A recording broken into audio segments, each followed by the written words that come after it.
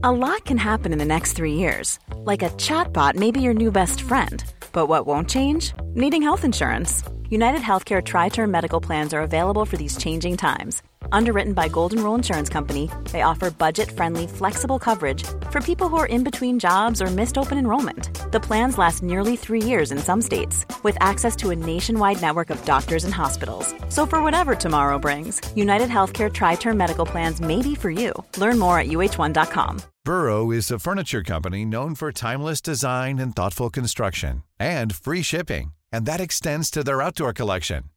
Their outdoor furniture is built to withstand the elements, featuring rust-proof stainless steel hardware, weather-ready teak, and quick-dry foam cushions.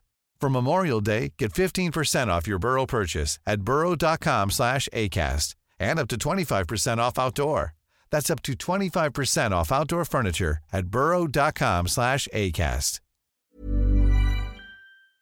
Here we go. Well, hello, Dumpty Dummers everywhere. Nicholas Barnes from Vitel here, with a company that provides, for absolutely no recompense at all, the telephone number you can call in and leave a message on. I just wanted to share with you a new feature we've added.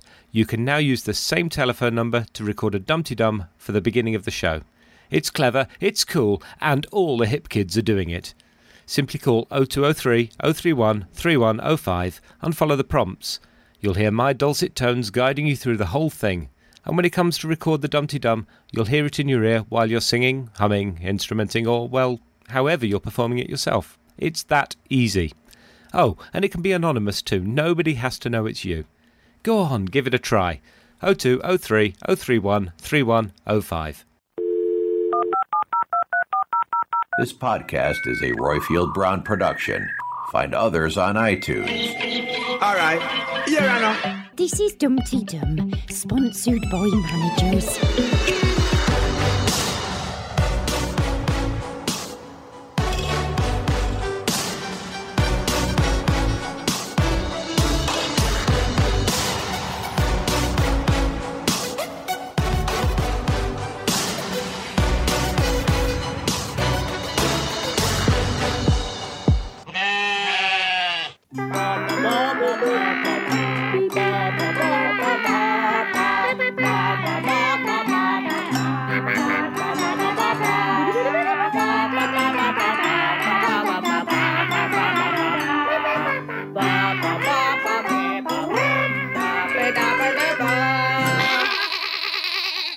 This is Dumpty Dum, the show about the reality docudrama that are centred at Ambridge in the heart of the Midlands. I'm the fast bowler that is Royfield Brown, and with me I have the flabby wobbler that is Lucy Freeman.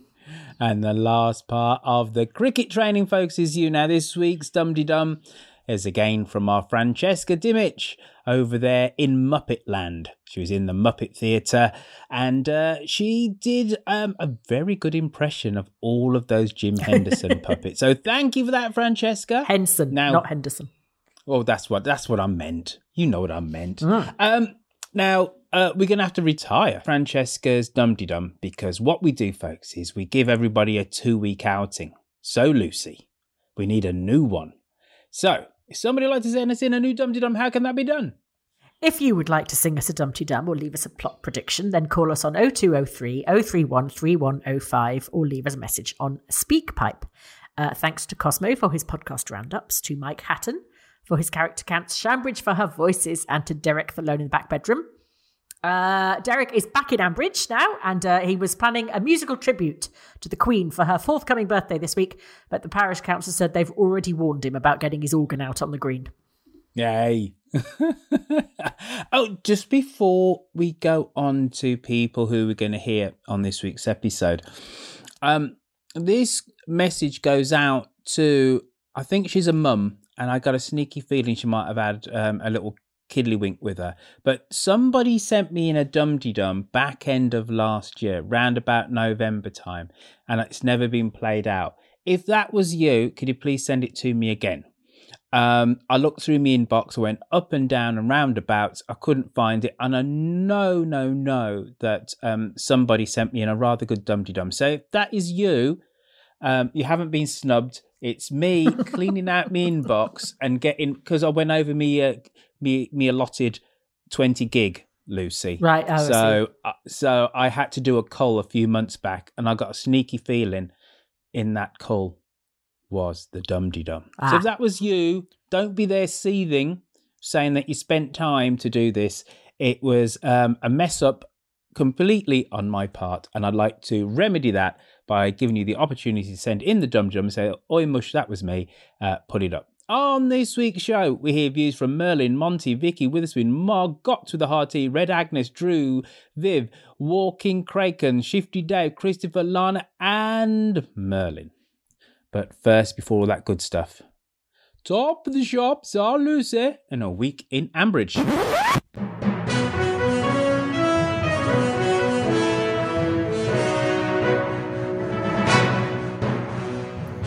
We began the week with Philip Moss, being interviewed by Harassment Burns. Hooray! Oh my God. About the explosion, the horses, the bunting, the stealing of Shergar and the disappearance of Lord Lucan and anything else we can pin the blame on him for. I have to say he's convincing, that Philip, even if he wasn't being interviewed by someone as catastrophically thick as Harassment. He's a crafty bugger. He even merrily sold his own son down the river. Give him a week and he'll be hinting that Krusty's running a black market solvent outfit from the Gay Grayble's gym. He did give Blake a good review, though. Blake is diligent, apparently. When he does a job, he really does it thoroughly, said Philip. Like when he makes toast, I mean, he really makes toast. Then we went over to Ambridge Hall to superintend the moving of Lindy Bottom's bed downstairs. Lillian brought over a Japanese fire screen. Called me oversensitive, but you'd think the last thing the poor woman would want to see when she wakes up swathed in bandages is a fire screen. Lindy is still tetchy with Robert, and to be frank, I can see why. She just wanted to come in, have a sit down, a cup of tea and see the dog. Instead, she found Leonie, a shop cake, her bed on the front doorstep, and then Robert saying, "There's someone here to see you." The door burst open and a big bouncy thing jumped on the bed and licked her. Then Freddie went home and Monty came in. It's honestly like...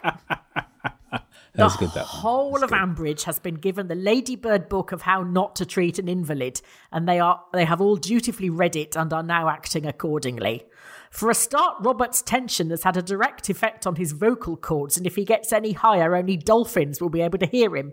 Right, in the chair, Lindy! Setting aside the moments that again make you glad none of your nearest and dearest happened to be listening to the exchange, like when Linda said, "I'm just applying my cream," followed by Robert responding, "Okay, I'm going to check on the llamas." We had Lillian coming in to see her and saying, "Oh, you're walking and talking. You're like a living doll, Linda." And then they forced her to go to the Easter Fair. And as luck would have it, just at the moment Kenton discovered his megaphone right where Jolene had hidden it last. This Easter Fair was described as having a sense of occasion because it boasted a 3-foot chocolate rabbit from Lidl. For goodness sake, if having severe burns, a shattered pelvis and shock isn't enough to allow the woman to get out of it, then what is? Krusty continues to get the shitty end of the stick, whatever she does. She managed to dodge out of her dinner with Helen. She just said she had a bit of a dry cough and a temperature. And then accidentally found herself half-heartedly watercolouring papier-mâché Easter eggs with the Reverend Hebden Lloyd. Shula decided to practice her clerical voice, which I've noticed she's using nearly all the time now. They sat down together and Shula cleared her throat and said, "You know, on my way here this evening, I saw a cow with a swollen udder. And you know, life's a little bit like that, isn't it? We all feel like cows with swollen udders sometimes." And at that point, Krusty went berserk and smashed Bernard the Chocolate Rabbit's head in with a bottle of Prosecco. But then, fortunately, right on cue, Alan appeared. I've realised what he is. He's a Church of England vampire. He slips into an old veg box and goes into stasis until the 23rd of December and Easter Sunday. Then he wafts around the village glad-handing people and telling them God loves them, then clambers back in again. Shula is currently obsessed with the Bishop's Advisory Panel Session, or BAPS. Not everyone is as obsessed with your BAPS as you are, Shula. It's about strengths and weaknesses, and I don't know what to say, Alistair. I just don't have any weaknesses. Alistair, who, having gained our sympathy in his excellent behaviour to his father, seems to have a blind spot as big as the Bermuda Triangle about his erstwhile missus, has offered to coach her. "I'm going to set you some real testers," he said. "Not like, what's your favourite biscuit? Like, what's your favourite cake? Ha ha!"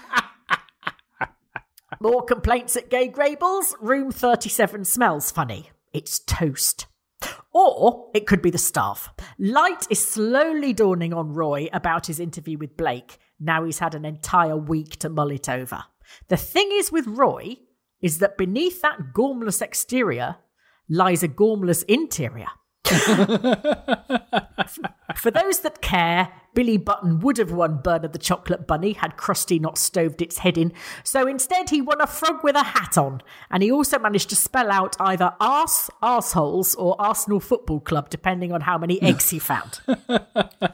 And we end with Ed and Emma. Look, I know when they wrote this we weren't in the grip of a global pandemic, but I cannot stand any more uncertainty. I want to know things for certain, like I want to know when I'm allowed to go to the pub, when I can get some self-raising flour, and when I can stop putting "hope you're all staying well" at the end of every email. I want Ed and Emma to either get together or stay apart. I now actually don't care which. I just can't bear this alternate week shilly-shallying. Is it my week to misunderstand you, Ed, or yours to misunderstand me? And who do they go to for advice? Tracy. For one, a woman who's currently going out with a washed-up actor with an identity crisis. And Ed turns to a man in his mid-30s who's never had a permanent relationship and spends his days hiding in a fish tank drinking lager. Emma talked to Ed while he's trying to oversee an Easter hat decorating competition, for crying out loud. Their idea of an in-depth confidential chat is to say, "Come over here a minute. Maybe talk to each other for longer than 10 minutes at a time. As you know, it's quite a serious thing, this. And it would be worth devoting, maybe a half-hour chat to. Either way, just make your bloody minds up. We are all on a short fuse here. The end." Oh, dear. God, yes. Look at you. Look. Getting all short with our Ed and Emma. Buckhurst Hill, that's what but you know what, though, Lucy? What? So much better than last week. And you want to know the reason why? Why? I love a monologue with a Cliff Richard little gag in it. Oh, I love a little bit of Cliff. Well Cliff done. Richard? Yeah. Oh, Living Doll. Oh, I forgot that, but yeah. That was the best bit. Well done, you. Smashing. Ooh, I enjoyed it. Right. Now, I've actually got notes this week, but I realised when I did the notes, I needn't have bothered because we've got 1 million calls. Yeah, and everyone's going to say exactly what we say, but better. I don't know about that. Because I've had the opportunity to listen to all the calls, mull them over, do a bit of Wikipedia and a bit of Googling. I've got some great answers. So I don't know about that, Lucy. All right. I think we might be able to top our caller in res just this once. Okay. It's only taken us 325 episodes, but I think we got the better of them. Let's go.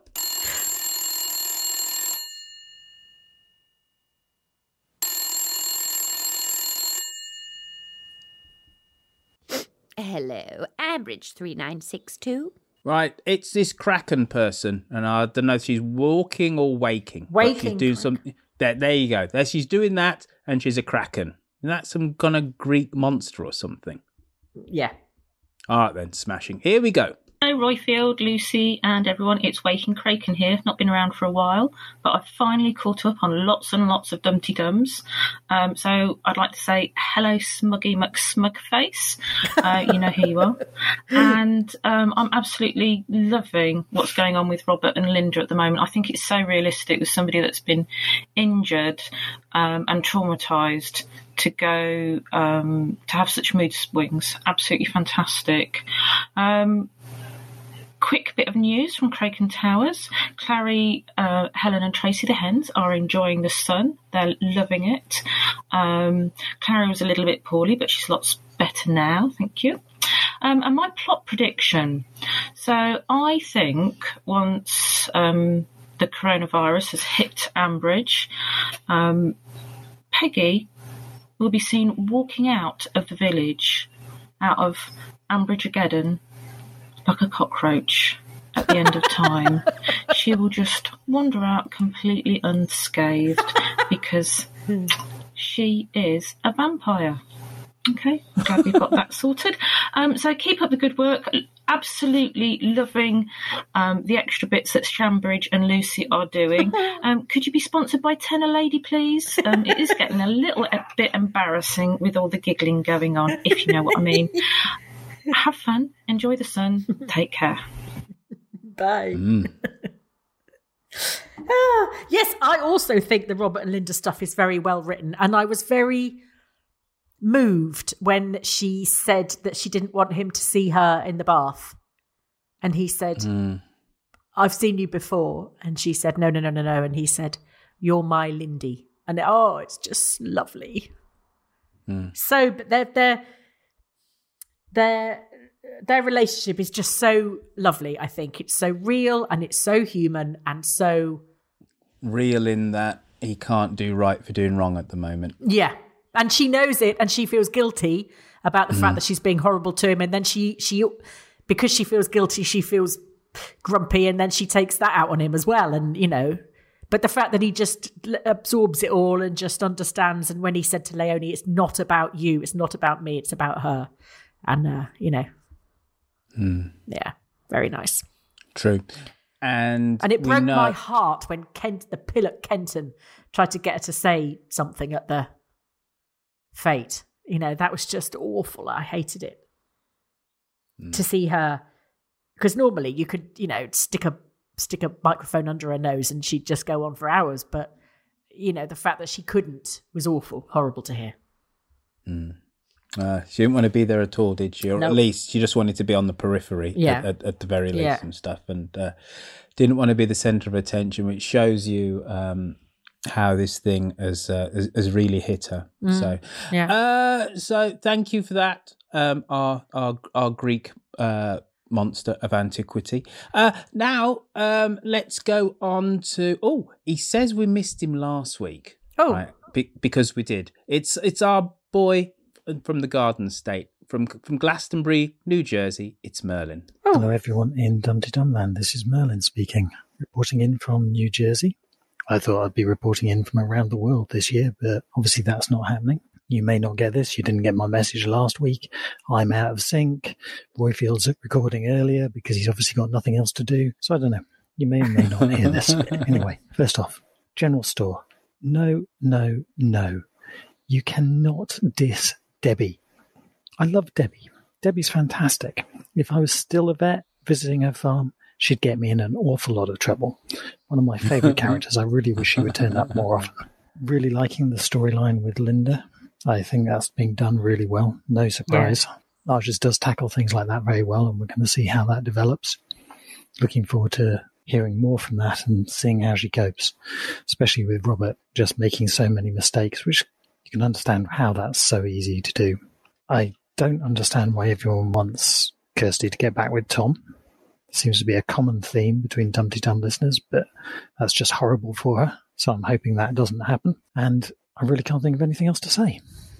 Apart from, I hope everyone is well. Stay safe. And you, sir? Thank you.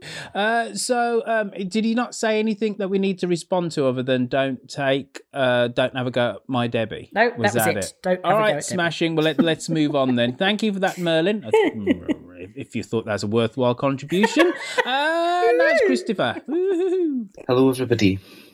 I hope you're all well. This winter, my local cricket club invited people like myself, that is, people who dearly love the game, but have never had the opportunity to play. And we were invited for a series of practice sessions where we learned all about the fundamentals of the game in terms of how to play. I can't tell you how wonderful it was.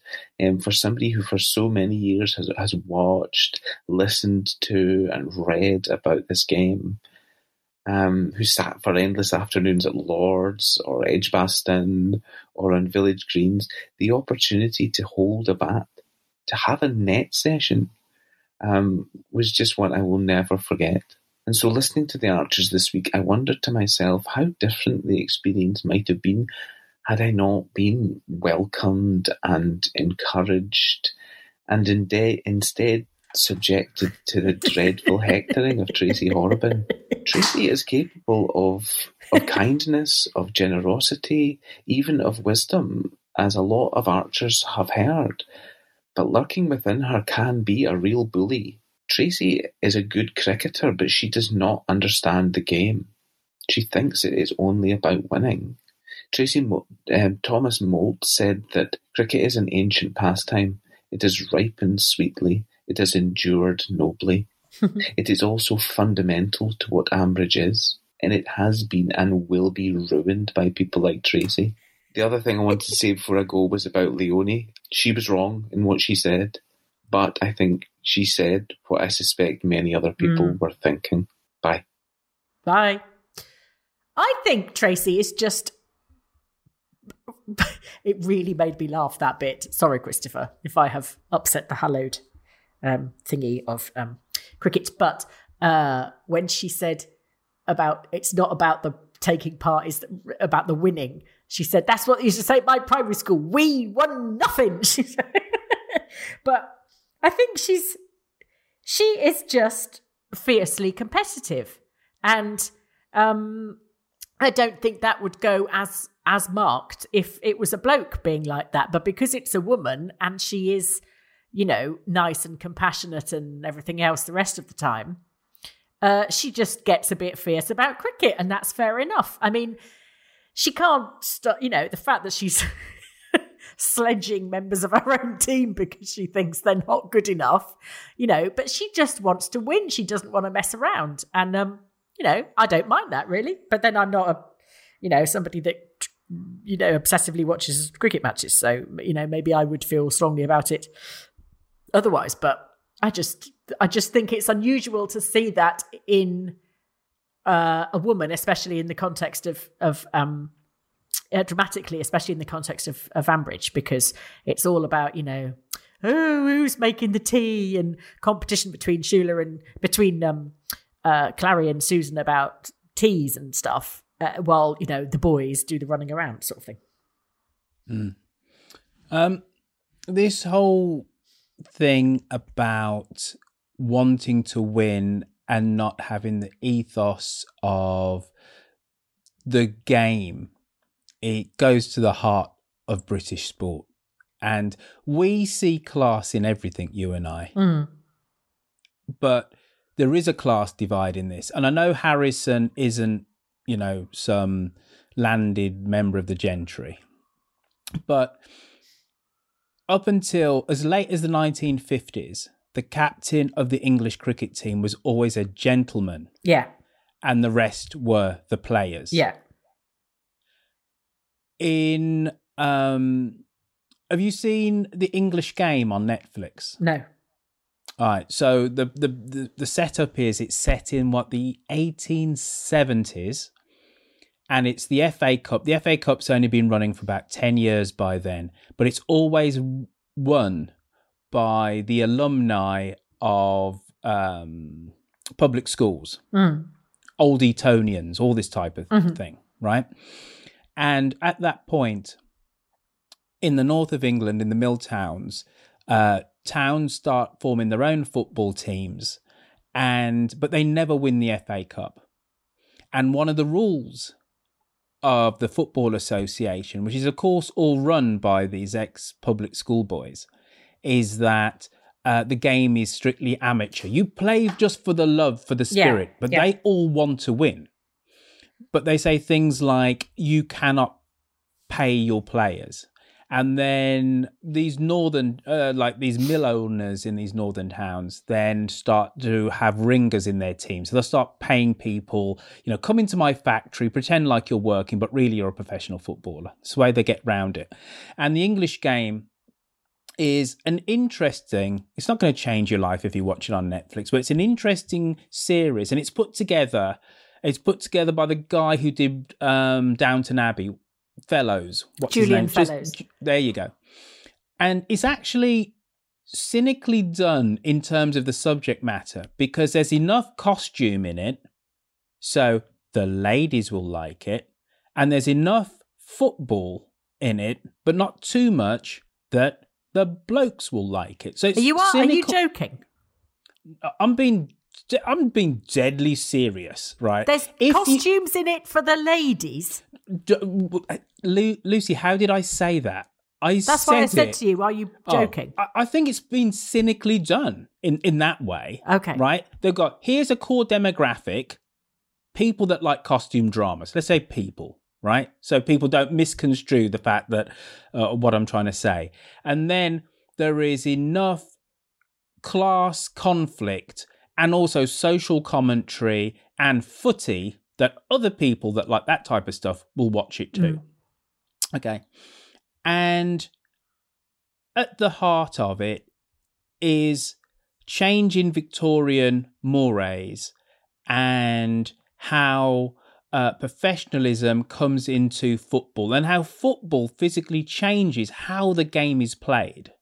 But at its heart is this, it's the spirit of playing. But of course, the middle class and the ex-public school boys could all afford to be amateur because they all had bloody good jobs. It's the whole point. They could afford to take it as a bit of a, we'll just roll out once, twice a week, have a bit of a knockabout, and then we'll play the game.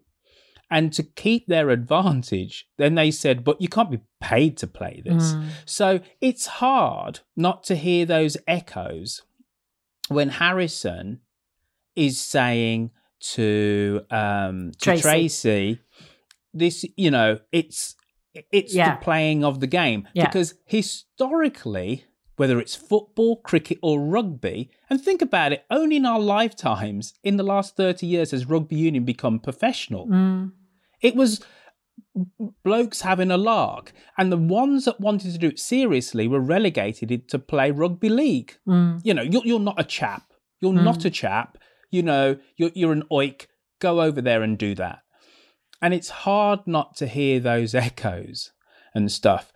And as somebody who loves not only history but cricket, there's the whole Bodyline series in the 1930s where the English go to Australia to win the Ashes and start bowling the ball at the Australian batsman Bodyline to intimidate them.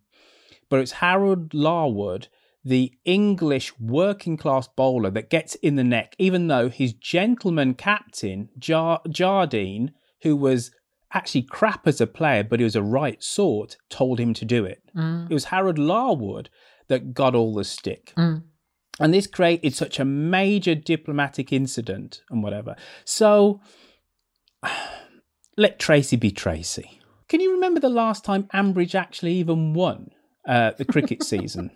No. I think a change in attitude is actually due. Yeah. I mean, they all miss it at the drop of a hat, don't they? In fact, it reminded me when my friend was in LA, lives in LA, and it was raining the other day, and it was so exciting that it was raining that him and his little girl went out to play in the puddles. And he filmed her doing it to send to people at home, forgetting that we actually see quite a lot of rain and that we're not that impressed by puddles. But he'd sort of forgotten that. And we were laughing about it. And he said that when it rains heavily, where he lives in Hollywood, he said when it rains heavily there, people won't come to work. They ring in and say, I can't come because of the weather, because they don't know how to drive in the rain. And it's kind of like that with the cricket, really. Any bloody excuse not to go to nets or not to go, you know, I can't play because my leg's hurting. I can't play because it's milking or it's baling or it's lambing or there's always I'm too busy at work. Roy says, I'm too busy at work. There's always, none of them are remotely committed. They're really not, except Tracy, who would turn up in the middle of a, hailstorm. True. But it is that kind of inherent problem of, most people just want to do it for a little bit of a lark, and it's a nice thing to do, to have a little bit of exercise. And there's always one or two on, an amateur team who take it a little bit more seriously than everybody else. About by everyone else. Yeah, exactly. And it was like, bloody hell, they're really putting it about a bit this week, aren't they? Crunching into those tackles if it's football you're playing, or bowling the ball a little bit too fast and hard. But Ambridge needs a change in attitude. Yeah. It really does. Yeah. They are rubbish. But to be fair to Harrison, he did lead the revolution a couple of years back by having women on the cricket team. So, but he sees it more as some sort of community activity, and Tracy sees it as a competition to be won. That's the problem, isn't it? That's the sort of the big contrast between them. True that. That you've neatly encapsulated it. But I must admit, I'm erring on the side of Tracy here, even though she's more fun to listen to rather than going, Darrington are really scary. Ooh, little Croxley are rude to us. God. True. That was Christopher. That was me talking about cricket, football, class divide, gentlemen and players. Now let's have a little bit of Lana. Oh, she's a first-time caller in her. Hello, it's Lana here in sunny Scotland. I'm a first-time caller in her, and I've got a similar vintage to many. I started listening because my mum listened when I was wee, but started listening on my own free will only recently, probably around the Rob and Helen storyline. So I guess that makes me a Lexi, which, well, there could be worse. Could be worse. So I just had a thought. When Ambridge returns from the alternate time dimension in which it has been relegated to and joins us in the real day of the week, I wonder how the missing days will be dealt with. Will there be a very long episode in which someone, preferably Tracy, recaps the missing days? Will it be ignored entirely, and will I need to assume that nothing of consequence happened during those days? Or will the residents of Ambridge wake up somewhere in the middle of May and realise they're all missing a week mysteriously? This could open up some nice Doctor Who type plot opportunities. I'm not entirely sure how that would fit into the reality of the world of Borsetshire, although perhaps a diversion from reality is just what we'll need by then. Only guess. So I'm interested to see what happens. Oh, thank you for that, Lana. Bye. What do you reckon, Larlus? I like the way she said, will nothing of any consequence happen? Nothing of any consequence ever happens, Lana. It's weird having it not on the same day. It will be, there's various, people are sort of suggesting things that could happen while they're on hiatus, that we could get various storylines out of the way. Somebody rather bafflingly said on Twitter, I hope Philip doesn't find out about, I hope Harassment doesn't find out about Philip while they're off air. I think it's unlikely, but anyway, in the bit where they're playing all the archive stuff. Various people have suggested, that we could tie up a few crappy storylines in that bit and then come back and they're all done and dusted. I don't know, because I don't know how they're going to do this monologue-y business when they do come back. Because is it the whole of May they're out? Yeah, near it's enough, 3 weeks in May. Yeah, 3 weeks in May.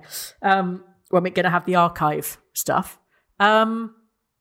So yeah, I'd imagine that we'll just come back into the middle of the virus. So we'll come back into the middle of lockdown or just coming out of lockdown, maybe. And then we'll just hear, because then we'll hear about, what's been happening during lockdown, which won't be a great deal because nothing is really happening. So that will be quite an easy way to do it.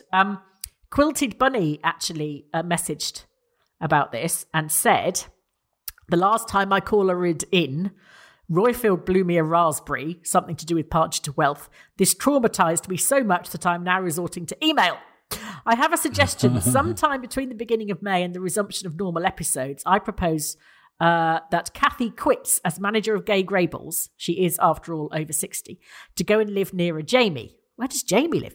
When normality returns, it can be with Roy as acting manager, wondering if he'll get the job permanently or be let go when someone else takes over. He will, of course, get the job. Maybe Lexi will get the assistant job if there's enough time left under the rules. But the main thing will be that the Kathy situation will have been resolved.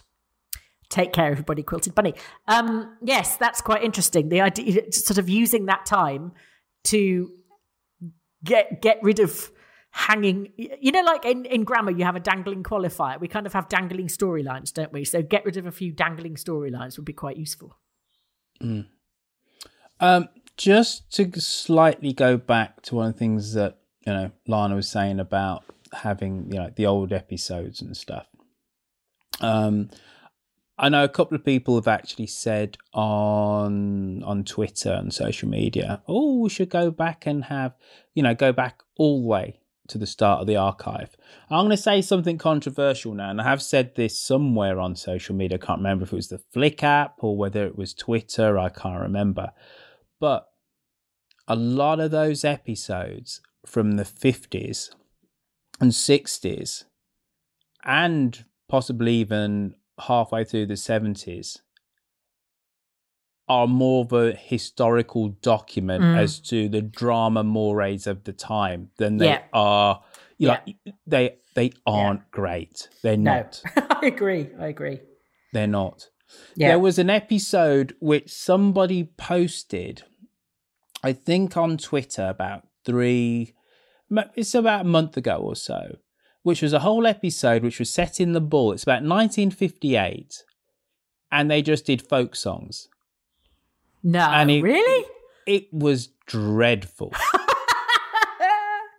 And they said, when you think the Archers used to be better and we complain, have a listen to this. And it is, and it's like Jethro. Jethro's in the corner and he says, I remember, I can't do a Jethro accent, but I remember an old Borchester song, and it goes like this, diddle-ay, diddle-ay, diddle-ay, dum, diddle-ay, diddle-ay, dum. And then everybody goes, well done, Jethro. And somebody says, oh, I've got one. The posh person, I've got one. It's about the little boy down by the brook. It's the whole episode, Lucy. Oh, no.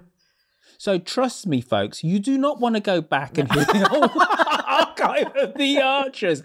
Yes, you could say when the barn burns down. Yes, I think, hearing episode 1, as stilted as that will sound, because it's going to sound dreadful just because it's the very first episode, but you do not want to be digging into the 50s and the 60s and the early 70s of the Archers. You'll come back sorely disappointed. Exactly. Let it lie is indeed the right expression. You listen back to Archers in the mid-80s, and it's familiar voices. It's Brian, it's Susan, and that just sounds so stilted. Hello, what are you doing? I'm walking over here. What are you doing? It's like, oh my God. So, yeah, trust me, you wouldn't wish to listen to all those episodes if you don't have to. Right, that's Lana, first time caller in a well done you. It's nice to get yet another Caledonian on the show. Now it's Shifty Davy, who is sometimes from Fife. Hello Lucy, hello Royfield. It's Shifty Davy here from Fife and no other places. God, lockdown's boring. I can't wait to run through a meadow with you all rubbing my face, showering unsocially distant kisses upon all Dumpty Dummers everywhere. I just finished listening to what would have been the Easter Sunday episode, but was in fact on Friday, and I was thinking that there is a virus already stalking Ambridge, and they need to deal with it. It's a virus that invades the brain and causes people to misunderstand what each other are saying, and so speak at cross purposes, unable to realise that another person might wish to apologise or may wish to get back together with them. And the only way to deal with it is to, after you've spoken to somebody for 20 seconds, you should sing the national anthem. And then you should say, I'm sorry, I just want to check. Is it possible that I may have misunderstood something that you intended to say or misinterpreted any of your emotions? And that should sort it out. The other thing I thought was very funny was that during the Easter egg hunt, that it was very funny when someone was looking for Shula and Emma said you'd find her on the cunt table. Over on the egg hunt table. I think that was a joke that was meant. Anyway, I hope that's not too mischievous for the podcast, which I'm enjoying very much and is the only raft of sanity that I can cling to during these tiresome times. Ta-ra, Davey. Yes. You see, it's the Ed and Emma thing. Again, it's the misunderstandings, isn't it? It's driving me mad. So it's not just me, it's him too. It's a tried and tested dramatic trope, and we're just tired of it. And it's even more excruciating considering a deaf person could work out that both of them are still in love with the other. And this is a timing issue as well as a communication issue. It's a timing issue in terms of them both at the same time realizing that probably they are better off together, or at least they need to give it another chance. But we've seen it on so many other continuing dramas that we just kind of think we're better than this, and we need to be served with a bit of drama which is more deftly written than this. Couples can do a bit of a slow dance around each other in terms of getting back together without going for this very obvious trope. Yeah. I mean, what was that shite about... I haven't seen anywhere yet. Then the next minute, Chris is saying, can I get all the furniture out because she's found somewhere? You know, this all took place over the space of a 2-hour Easter fete. How could she have found somewhere while she was standing marshalling a blooming Easter egg table? For God's sake. It's just really lets them down. It really does. Unless this is Emma deliberately trying to up the ante just so Ed does react, which in and of itself... But they haven't actually had a proper talk. They did this ridiculous wandering through the woods and her saying, so I think, and then him saying no. But instead of thinking about it, coming back the next day and going, yes, all right, but let's go out for dinner and we'll have, even if they just went to the bloody pub, went sat on the village green, don't care where they go, but just talk for longer than 2 minutes. She said, oh, just come somewhere, come over here, let's talk somewhere less privately. And it's like 2 steps away in the middle of the Easter fair. It's just, oh, for God's sake. And it's something that, you know, affects the whole of the rest of their lives. And we're supposed to believe that they can't actually set aside an entire evening to talk about this properly. It's mental, and it's really patronising. I hate it. It just devalues it all. But you know what, though, Luce, right? Whilst I, in part, agree with you, in part, I also don't as well. Just because that's the way that you would do it doesn't mean that other people should act in that way. And I know many a couple who got through their whole relationships together without sitting down and having, in inverted commas, a proper conversation. Many couples that have bumped their way back together without having a meaningful kind of conversation as well. Oh my God, will God help them? Well, I can think of 2 and they're still together after like 10 years after they'd split up. So that's not to say that, you know, the inherent problems have or haven't been dealt with, because I don't know the inner workings of anybody's relationship. But, you know, I would like to think if I was in Ed's situation, I would just wander up to Emma and I'd say, look, we need to talk about this. We both still have feelings for each other. Let's go down the Bull, have a drink and have dinner and talk about it. That's the way that I would do it. But not everybody is so inclined, and some people don't have the emotional and articulate. It's somewhat ironic if I was going to say articulate dexterity and I couldn't even say it and whatever, I tripped over saying it, but can't put emotion into words and be able to articulate themselves so they're not betraying their true emotions, and to be able to be emotionally honest and then come to some kind of agreement and a compact with somebody about something as important and as serious as the way that they feel about them. Some people just can't do it in that kind of measured way. And I would say that Ed's kind of slightly in that camp, you know.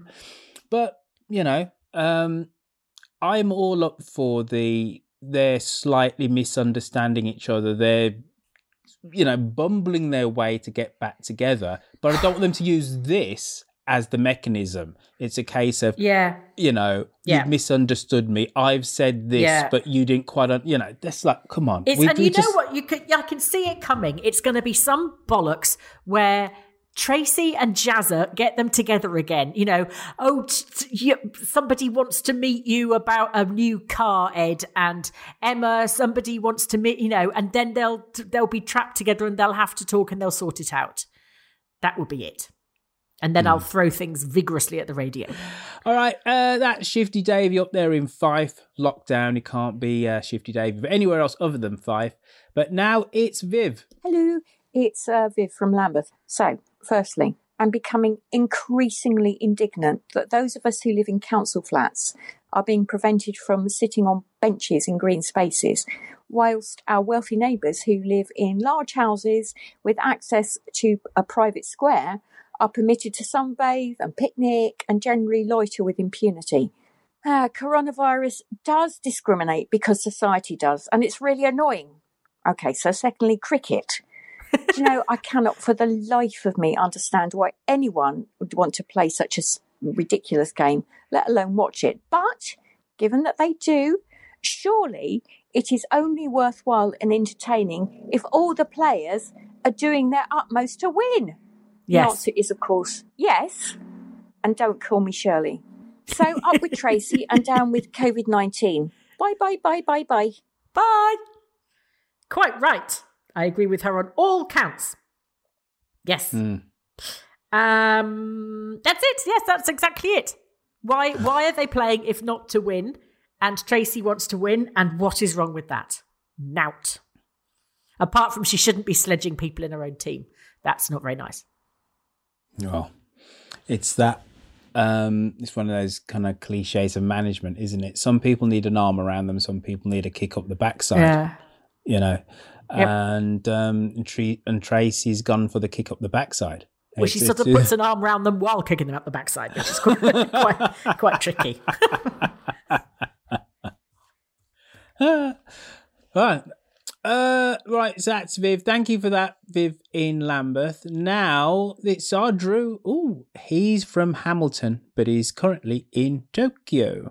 Hello, Dumpty Dum Gang. This is Drew calling in from Tokyo. It's just gone past the anniversary of my first caller in, so I think that my credentials might have expired. I'll renew them now just in case. I was born in Guelph, near Toronto in Canada, but now I've been living in Tokyo for the past 16 years. My job is professional computer nerd and lunch delivery specialist. And I first started listening to the Archers just before the IBR storyline, which makes my vintage a diseased cow. My other claim to fame is that I patented the use of the bunting emoji. So I'm calling in this week to talk about Tracy. I know that we all love Tracy, and so do I, but I think she's got a bit of a blind spot about the cricket. I think, I myself was a bit disappointed with her attitude. I haven't been listening to the Archers for long enough. I guess I've always assumed that the cricket is supposed to be a just for fun league. No. But she's treating it like it's Ambridge's entry in the Olympics. But it's really hit home for me because I myself have often not gone to join group activities because I'm anxious that since I'm a beginner at something, it won't be any fun for the other people who have to participate with me. And, I'm sometimes able to talk myself out of this mindset, and I've always ended up having fun. But, this attitude that the only people who should be allowed to enjoy doing something are the people who are already really good at it is disheartening. Anyway, that's it for me. Love the show. Talk to you soon. Bye. That is a good point. And I think they should do 2 leagues, 2 teams. So they should have the beginners team and then they should have the serious one that actually plays other people.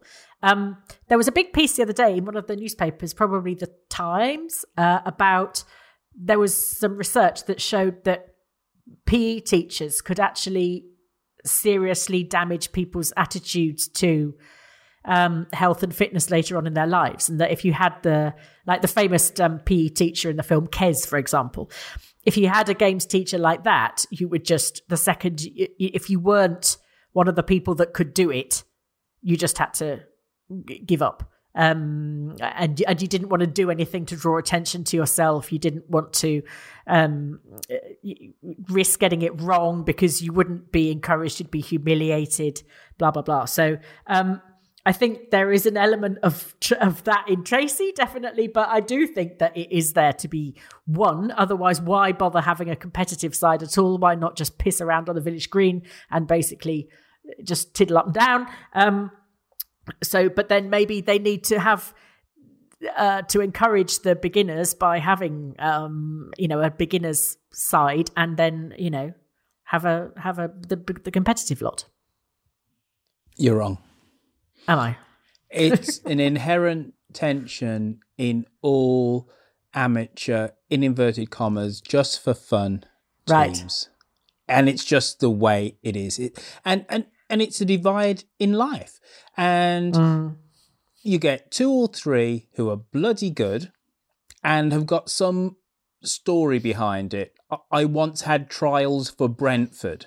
I was the county captain for cricket for Sussex, and they're now 60, but they still harbour those dreams.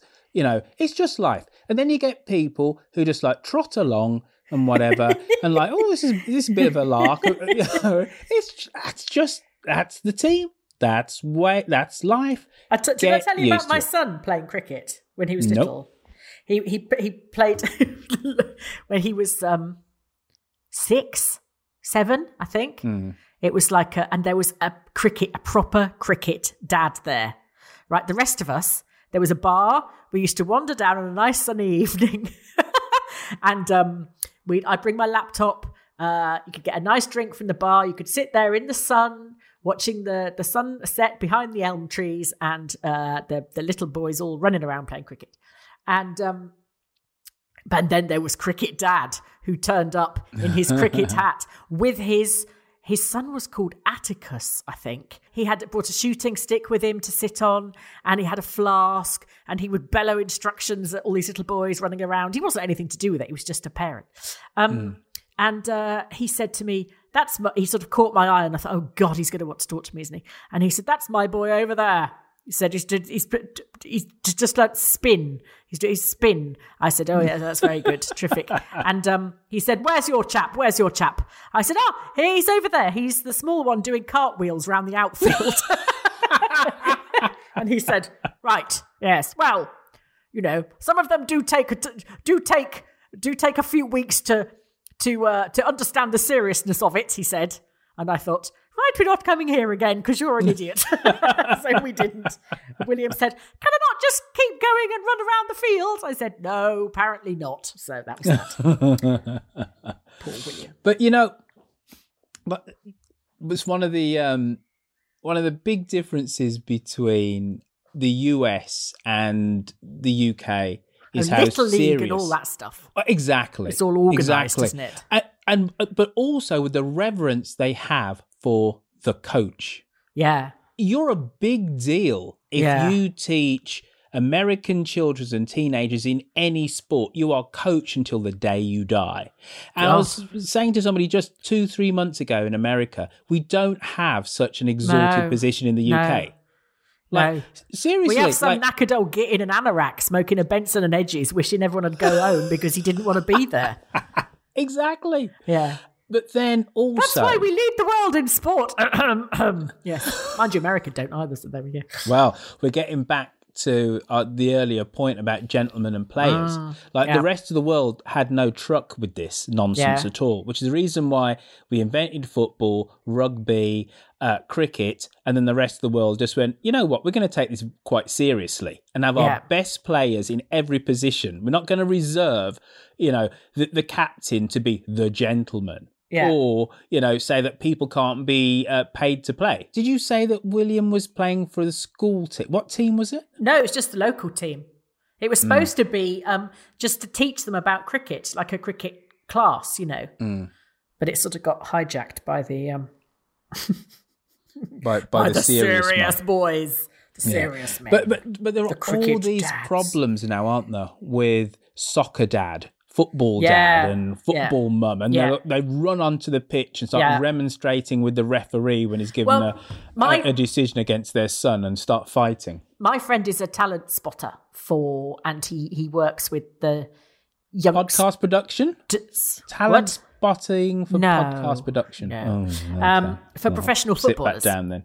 Okay. And he works with all the young ones, like he works with all the young ones, and then organises transfers for them when they make sort of the big league. And he said he was telling me once about the football parents, and it's predominantly the fathers in this situation. And I could not believe it. And he said, I have had to ban far more fathers and ban, discipline and send off far more fathers than I've ever had to send off their children, the young footballers themselves. He said they are vile.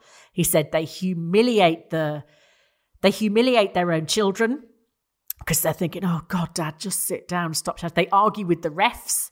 Yeah. They pick fights with the parents of the other children that are playing.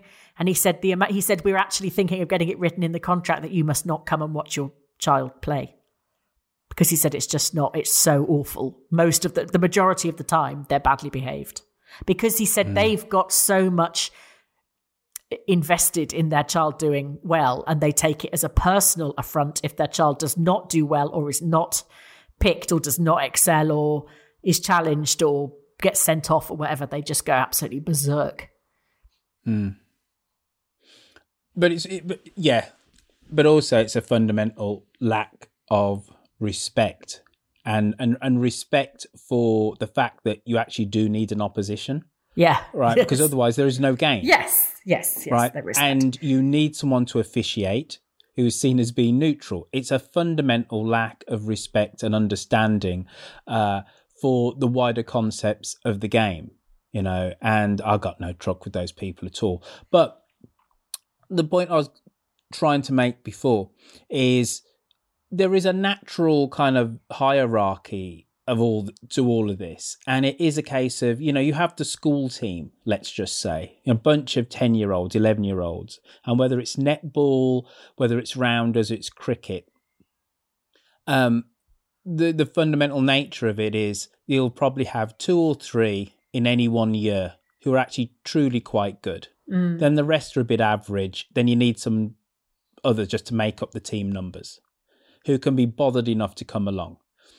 And that's that. And then, of course, the ones who are truly good, or the ones that aspire to be good, say to their mum, Dad, Mum, I really like football, netball, rounders, basketball, whatever the heck it is. Then they go and find them, the local association that plays that.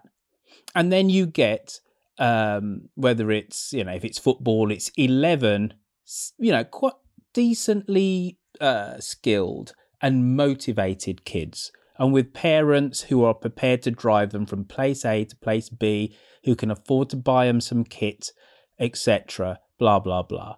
And then out of that team of 11, or whatever the heck it is, if it's basketball, it's going to be 5, there's another 2 who are truly good, that represent the county, etc., etc.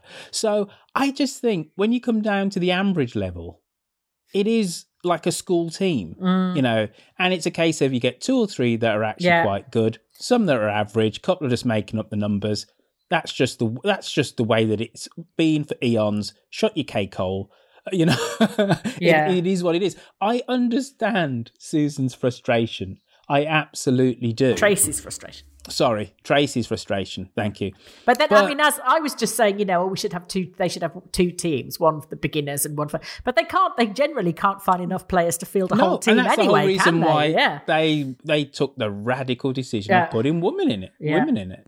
Because they couldn't. They saw it as being, oh my goodness, we're not going to. Ambridge cricket's going to be over, and there was Will Grundy basically saying, let's merge with Darrington, rather than let. Because the women are only good just to make the cream teas.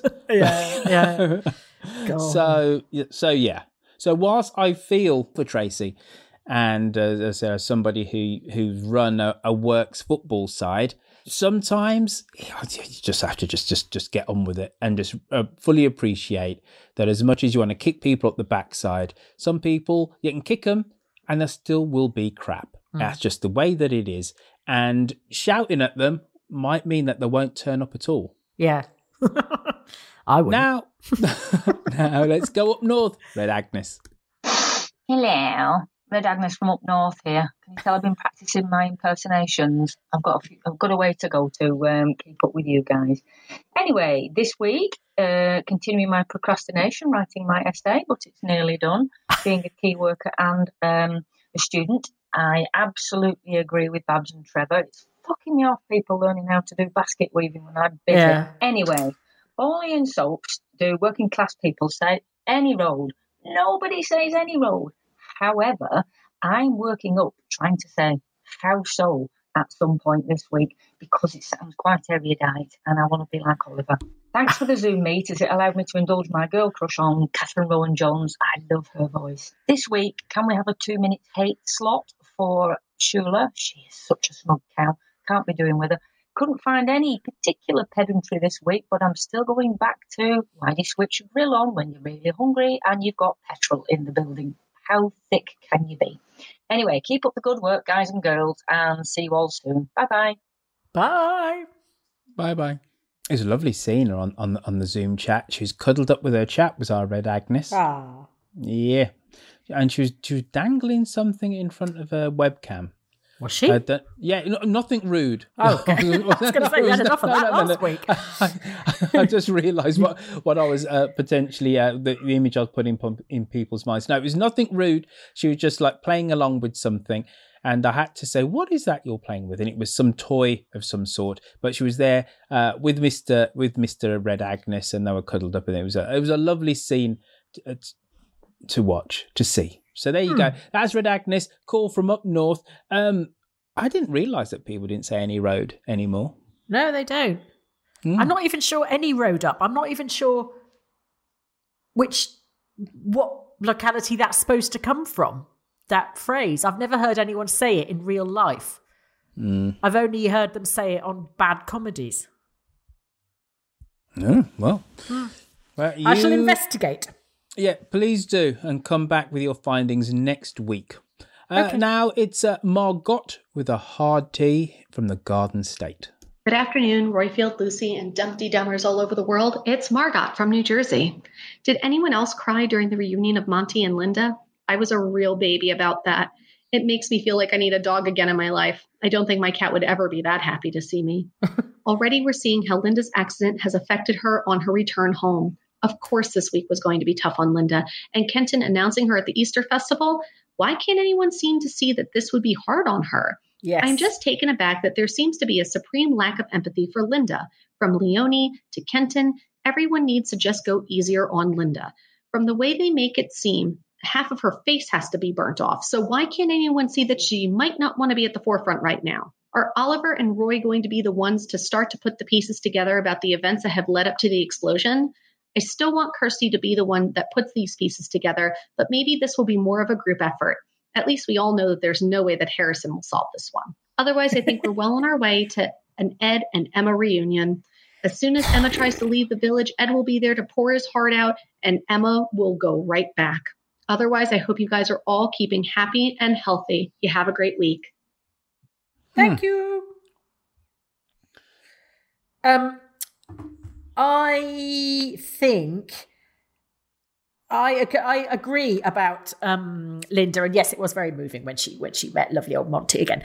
But I think the trouble is, we have seen Linda being vulnerable, and Robert has seen Linda being vulnerable, and Lillian has, and Freddie has. All the others, the ones that are being insensitive, like Christopher Carter and Kenton, have only ever seen Linda as a very overconfident and cocky pain in the arse.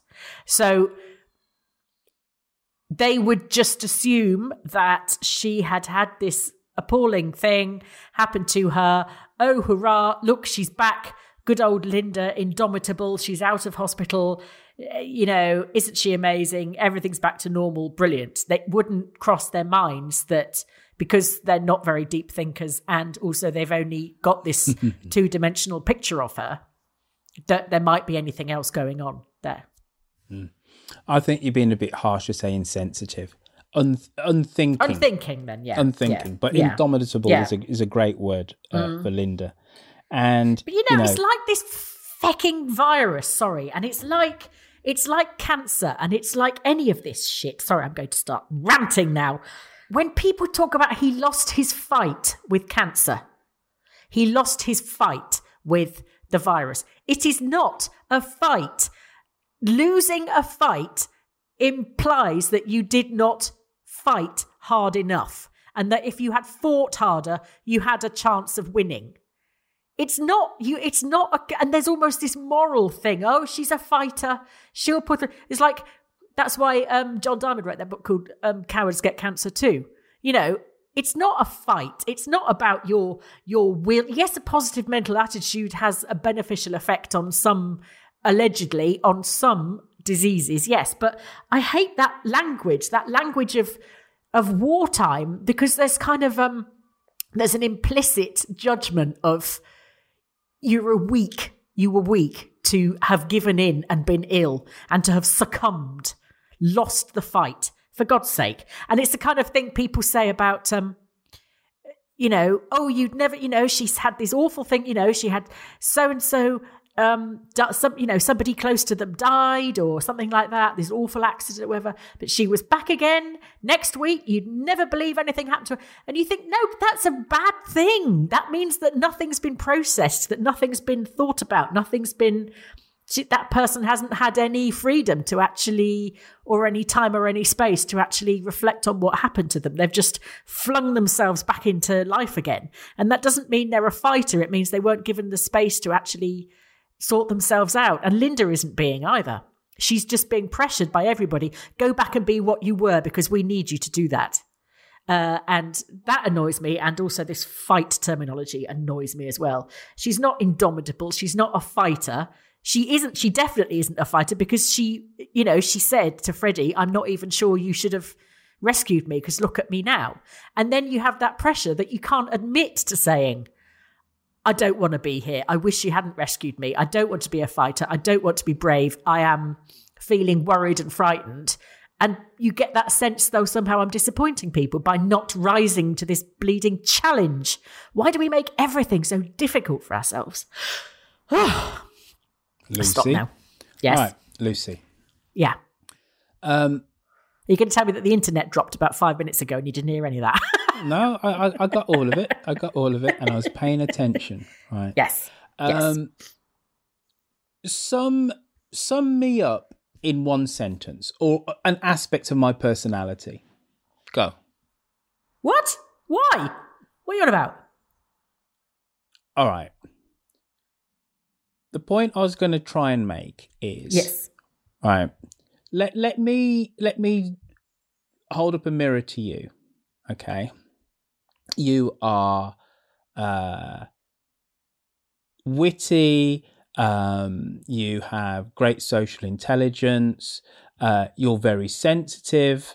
Right. Here's just 3 character traits. Right.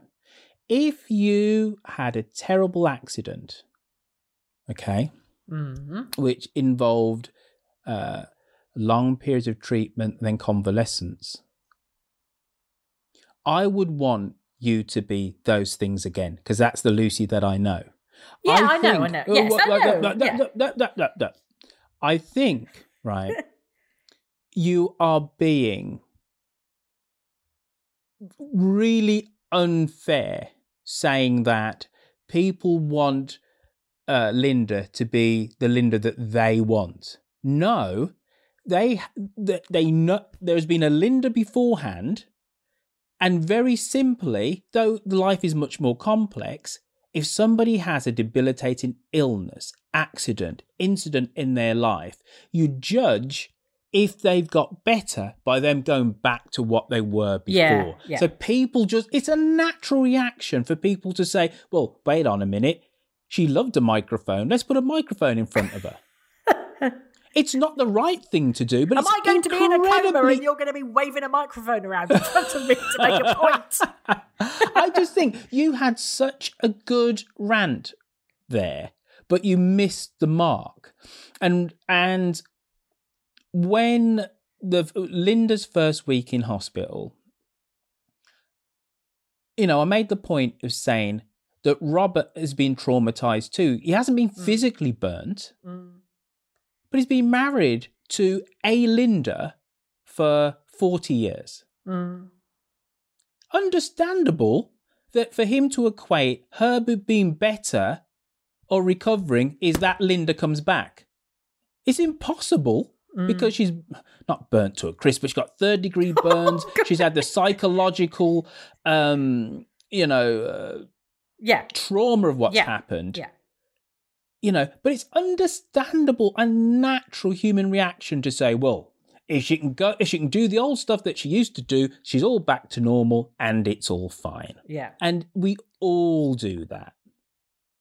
So it's not a case of me wanting, if perish the thought that, you get burnt in an explosion and whatever. And I go, there's 2 weeks, let's go. You're going to look so again, bad Lucy. if I do. 2 weeks afterwards, in a minute, I'm like, there's an enormous Lucy, bang noise, everybody. Lucy, it'll be right monologues, please. Let's get back podcasting because that's the, right? But of course, I wouldn't be so crass and so sensitive. But in the back of my mind, I would be thinking, right, well, if it takes her 5 weeks, 5 days, 5 years to go back, doing monologues and podcasting, she's back. She's normal. It's just human nature. So whilst I take what you say, it isn't the whole picture. That people, I'm right about this war thing, though. They're talking about the fight against whatever and lost his battle and blah-de-blah. Well, even that, Luce, there's another way of looking at that. No, there isn't. There is. There's my way or there's the wrong way, as we like to call it. Lucy. Yes. Right. Whilst I don't think I go massively in for war analogies, right, but there is one way of looking at, you losing a fight, is it to say that you were attacked, you were, and it's not a case of necessarily that you didn't have the moral fortitude, you couldn't get it together to fight this thing off, but it's a case of this thing has attacked you, okay, unfairly. So in that respect, you kind of understand, you can slightly view the war analogy in another way. It's not a case of, well, it was two equals going up against each other, knocking seven bells out of each other, and then the cancer won. It's a case of this thing was unfair, you were attacked, is another way of looking at that kind of war analogy. And whilst I'm at it, gentlemen of a certain age, of which I am one, look after yourself health-wise, because I had to go down the clinic and have myself checked up down below. And I had a little bit of a worry, but it was only cysts. So there you go. And I know. Did you have the Chalfonts? Yeah. Did you?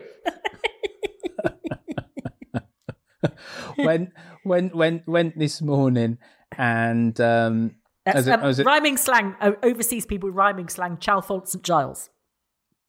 And I, typical bloke, just like, oh, that doesn't feel right. Oh, it's all right. 6 months later, that doesn't feel right. Oh, it'll be all right.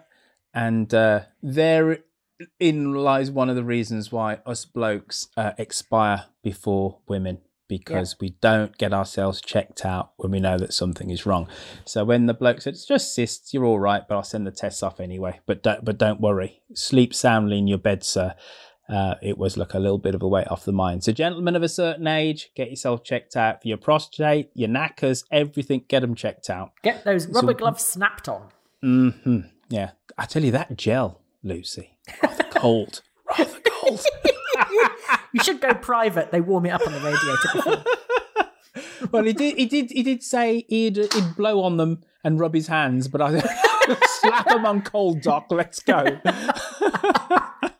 Margot with a hard T. Well done. Thank you. Do you know what? Go on. In the era of the supermodels in the 1980s, they used Preparation H, which is a hemorrhoid cream, pile cream, on their eyes to reduce eye bags because they shrink them.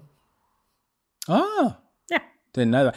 By the way, I've just realised you're rhyming slang. I don't have piles, no. Oh.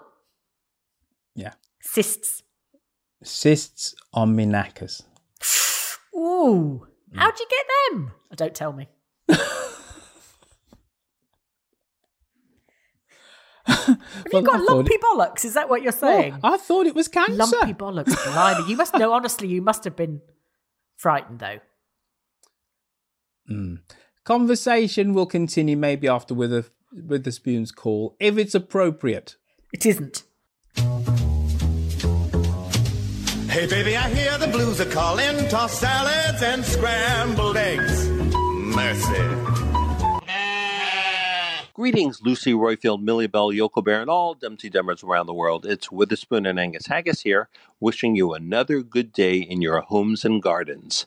I'd like to pick up where our host left off last week. I don't think that Linda will be involved with uncovering Philip and Gavin as the evildoers. Linda needs to be fully invested in her rehab, nor do I think she'll make any attempts at self-harm. Perhaps that's wishful thinking, but Linda's strengths are her intellect and creativity, both of which remain undamaged by the explosion. I think in time she will recognize this and be motivated toward recovery. In contrast, if our Lillian had been the one injured in the same way in the blast, she would ultimately struggle much more to get better because of the importance of her appearance to her, and I would worry that she would attempt suicide. But luckily, that's not the case. Now, who will be the uncoverer of Philip and Gavin? I part ways with Royfield here and think it will be Harrison. I was impressed with his questioning of Philip, which seemed to set up further investigation and traps for Philip to step in. Besides, it's time for hardworking Harrison to be rewarded for the commitment to his work. And if you follow James Cartwright, the actor who plays Harrison, on Twitter, you know he's a nice guy, a dog person, and very easy on the eyes. Maybe a crossover to television. Sergeant Burns can be paired with an older, crusty DCI, and they can solve the many murders of Ambridge and across the rolling hills of the county. It could be called Borsetshire Murders. Gee, I think someone may have come up with this idea already. Oh well, talk to you soon. Bye. He seemed to have a completely different appraisal of Harrison's interrogation techniques as you do. I did. He didn't sound quite as convinced by Philip as I expected him to. There was a little something in his voice. That may have been wishful thinking on my part, optimism. There was a little something in his voice when he said, "No, that's it. We won't need to talk to you anymore for now," or something like that. And it was just like a little bit. And when he said, "So how did he get here?" So if Gavin wasn't there with Blake, how did Blake get there? Oh, Gavin took him. Oh, okay. But he didn't stay. No, he didn't stay. And it was sort of, he wasn't just taking, there was just an element that made me think Harrison isn't believing this quite as, he isn't swallowing this quite as readily as I expected him to, which is good. I hope it is harassment. I don't care who bloody does it. I just want somebody to find out. Well, if we're looking at the evidence of last week, it's going to be Roy Tucker, isn't it? On the evidence of last week alone, you know, Roy is like ferreting around and going, something's not quite right, Oliver. Let me go and speak to Blake. Yeah. So it'll give Roy Tucker something to do anyway. Yeah. And when Philip said, "So will you be talking to Blake again?" and Harrison said, "Yeah, we may do." But he wouldn't say when or whatever because he doesn't want to, set anything. I don't know. I just thought it was quite hopeful. Right. So, Witherspoon. That is upper, lower, east, west side. Thank you for that, Mr. Spoon. Oh, now it's my Vicky. You know, I love me some Vicky Cole. Hello, everybody. This is Vicky coming to you from sunny Sussex. I hope everyone is well and in reasonably good spirits. Thank you, Dumpty Dum team, for contributing to keeping our spirits up. You always, always do. Thank you. On the plus side, I am very much enjoying seeing the spring weather, the birds, the flowers, because normally I miss this. But I do hope everyone is keeping well and safe. I'm very sorry for poor Linda, but it does seem very odd that Robert would not have discussed moving her bedroom with her while she was still in hospital, and very strange that she went to that big village function, and really, really awful that Kenton tried to make her make a speech down. Oh dear, what were they thinking? And Lucy, thank you for your words about Tim Brooke Taylor. I was so sad to hear that news. I vaguely remember the goodies, but I absolutely love I'm Sorry I Haven't a Clue. I saw a wonderful cartoon that somebody had done. It was Tim's funeral, and the vicar is saying, "We will now sing Abide With Me to the tune of My Old Man's a Dustman." And that really made me chuckle. It probably won't mean much to people who don't understand I'm Sorry I Haven't a Clue, but I liked it very much. Anyway, thanks for everything. I eagerly await your podcast every week. It's such a highlight. Take care, everyone. Bye. And you. Bye-bye, Vicky. Poor old Tim. Come on, Tim. Poor old Tim. Yes, I know. Kenton's just tone deaf. He just gets that flipping megaphone in his hand, and he just all sense kind of deserts him. And even he said at the time, he said, "I'm sorry, I shouldn't have asked you." And you think, well, it's no good saying it now. You should have thought of that before. You could see the woman's obviously sort of cringing away from the microphone, not wanting to be there and at all. Never mind speak. But yes, it was horrible to listen to. But I think the thing is about Robert, I think he genuinely thought it would be a nice surprise for Linda. He's just trying to... It was like somebody said on Twitter, that was his "does she take sugar" moment. He's making decisions for her without asking her. But he is doing it from a good motive. But he's doing that thing that people do when people are ill or incapacitated some way, which is just, I know what is best for you. And that's a horrible feeling. None of us enjoy that, whether we're ill or not. But when you're facing a massive life change, it must be hugely irritating. Well, he thinks it's going to aid her recovery. He wants, normality or normalcy, as the Americans would say. It's a case of, and also she'd had this campaign to keep the bull named the bull. So, you understand with him thinking, right, she was forefront of this campaign. This will give us some joy. This will give us some joy in her current circumstances, and it spectacularly backfired. Yeah. Yeah. Poor Robert. All right, this is our last caller in her. It is Monty you fancy, isn't it, Lucy? He is your favourite. I get confused between Monty, Merlin, Shifty Davy and Christopher. Now, I think Christopher's moved up the ranks and Monty's dropped a space. But anyway, I'm Monty, sorry. You need to pull your socks up, sir. Hello, you two. Monty here. I enjoyed this week. I had to say, when Emma said she was going to do something big, I was quite hoping that she was going to start money laundering for the Navarro drug cartel to make some money, in reference to Ozark that Royfield recommended to us last week. I have to say, I agree. Fantastic bit of telly.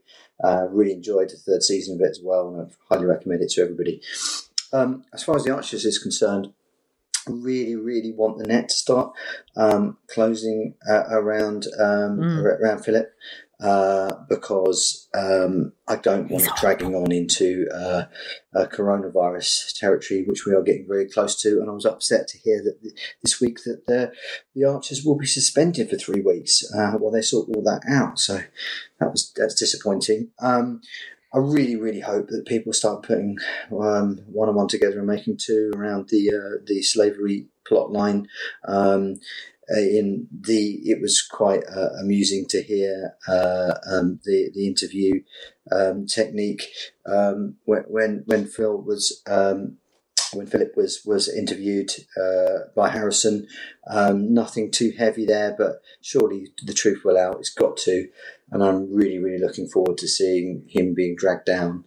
And the other thing I wanted to say briefly was I really don't want to see the Ed and Emma thing turn into some sort of EastEnders type plot where they both want to get back together, but things don't keep working out, and it's dragged on and on and on. I don't listen to the Archers for that stuff. I found it quite frustrating this week, and I hope they don't pursue that too much. Anyway, keep safe, everyone. Hope you're all doing well. Speak to you next time. Bye. Bye-bye, Monty. Monty, I think we're 3 days into that country, aren't we? It feels to me as if that's what's been happening for the last, month, really, with Ed and Emma. It doesn't feel like that would be a new departure at all. It feels like exactly where this has gone and will head for the next, hopefully not very long. But I really do suspect that it's going to be some Jazza and Tracy intervention thing. And that would be very tiresome. But I suspect that is where we're going. But I'm quite a sentimentalist, right? I know you are, you soppy old git. But if that was to happen and it is a totally heartwarming romantic scene, I'd forgive it. After slagging them off and saying, why did you have to have such a ham-fisted way of getting them back together? And it's so hackneyed and, tropified. We've seen it 1,000 times before. But if the payoff is a good one, I'll forgive it. I really will. I'll tell you, the older I get, the more I realise I love a rom-com. I love a rom-com. I know this is not a romantic comedy, but there is something about the construct of a rom-com which is all about deft writing. It's all deft writing. Do you know what? Go on. My sister and I sat and watched the film version of Bridget Jones's Diary the other evening. And we both just sat there staring at this thing, and it finished. And Charlotte turned to me and she just went, "She's mentally ill then, is she?"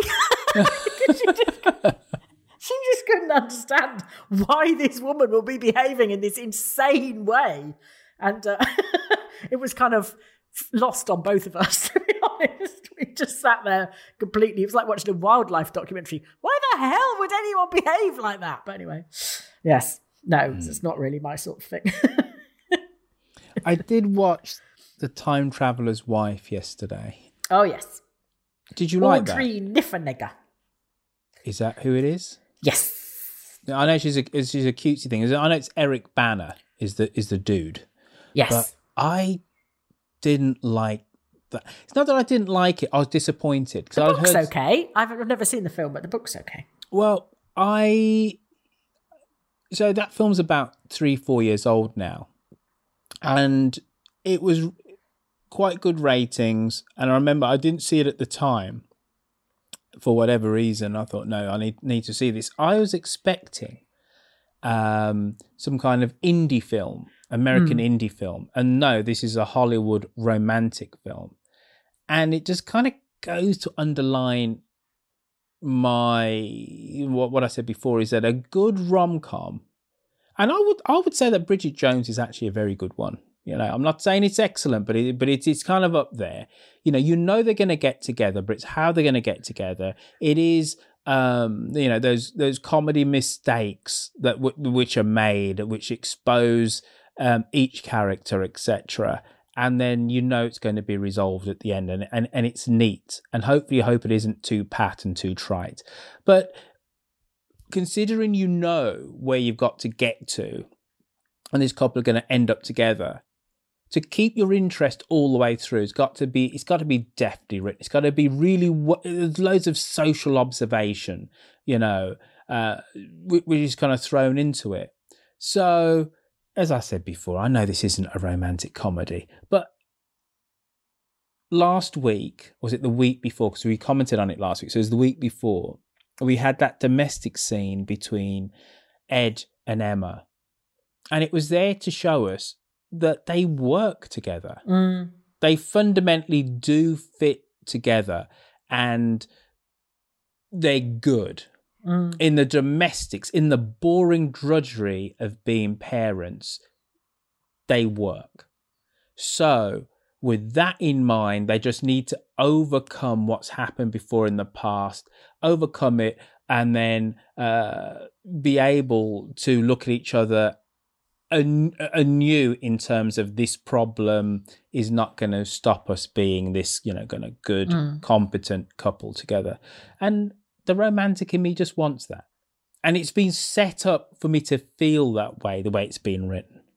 You know, it's what I was saying about the English Game. That's a very cynical product that Netflix put out.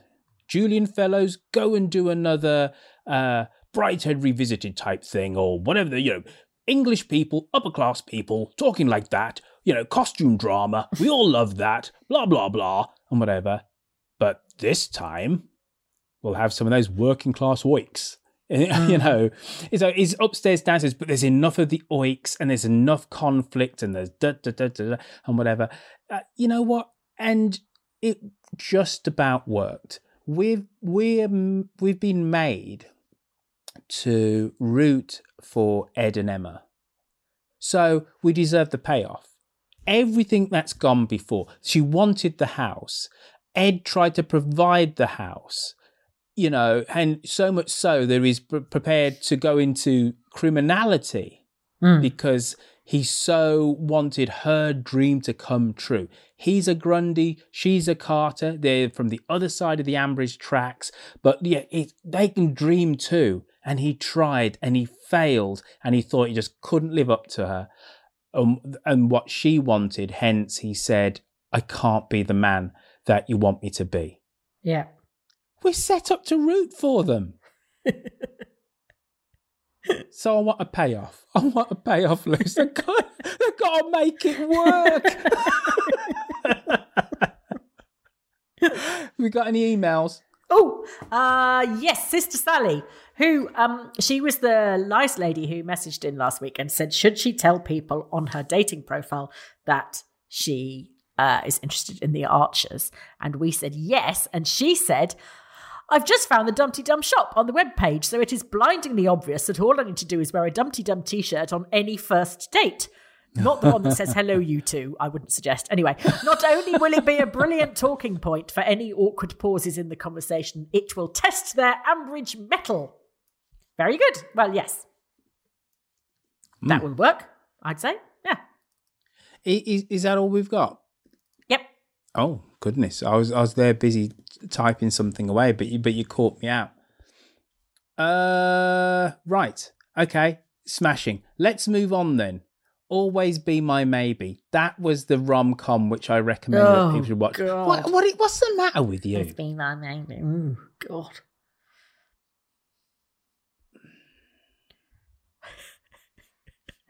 All right. Considering you're a bleeding heart liberal like me, right? The two leads are non-white. Right. That doesn't mean it's any good. This is the Rolls Royce of rom-coms. And I said, I've come to rom-coms very late in life. Right. Very late in life, right? Dismiss them. But I enjoy this window of enjoyment before senile writing. Dementia strikes, and then you're watching. Oh, you know what? You know what? You are too cynical for me. Way too cynical. And it's a reason why this relationship between you and I is doomed, Lucy. Doomed, I tell you. Right. Yes. Because I'm sunny uplands all the time, glass half full. You're all like, it's all miserable. Royford, what happens? What happens when I ring you to say, are we doing this podcast then or what? I go, hi, how are you? And you go, yeah. Honestly, the red light goes on. You're Tracy Bloody Sunshine. I don't know why.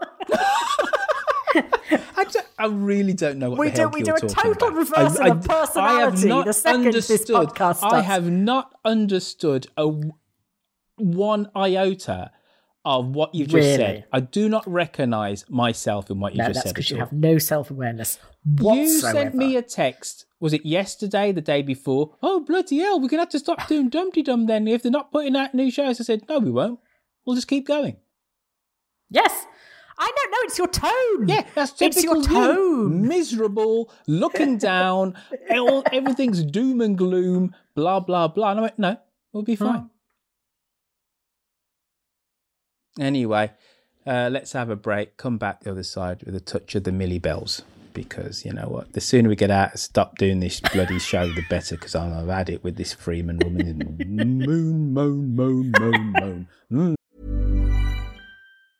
Planning for your next trip? Elevate your travel style with Quince. Quince has all the jet-setting essentials you'll want for your next getaway, like European linen, premium luggage options, buttery soft Italian leather bags, and so much more. And is all priced at 50 to 80% less than similar brands.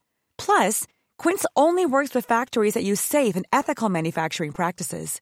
Pack your bags with high-quality essentials you'll be wearing for vacations to come with Quince. Go to quince.com/pack for free shipping and 365-day returns. Burrow is a furniture company known for timeless design and thoughtful construction, and free shipping, and that extends to their outdoor collection.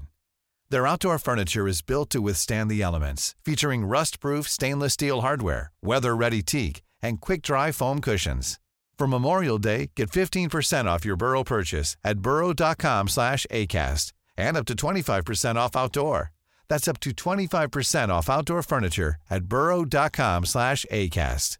A lot can happen in the next 3 years. Like a chatbot may be your new best friend. But what won't change? Needing health insurance. United Healthcare Tri-Term Medical Plans are available for these changing times. Underwritten by Golden Rule Insurance Company, they offer budget-friendly, flexible coverage for people who are in between jobs or missed open enrollment. The plans last nearly 3 years in some states, with access to a nationwide network of doctors and hospitals. So for whatever tomorrow brings, United Healthcare Tri-Term Medical Plans may be for you. Learn more at uh1.com.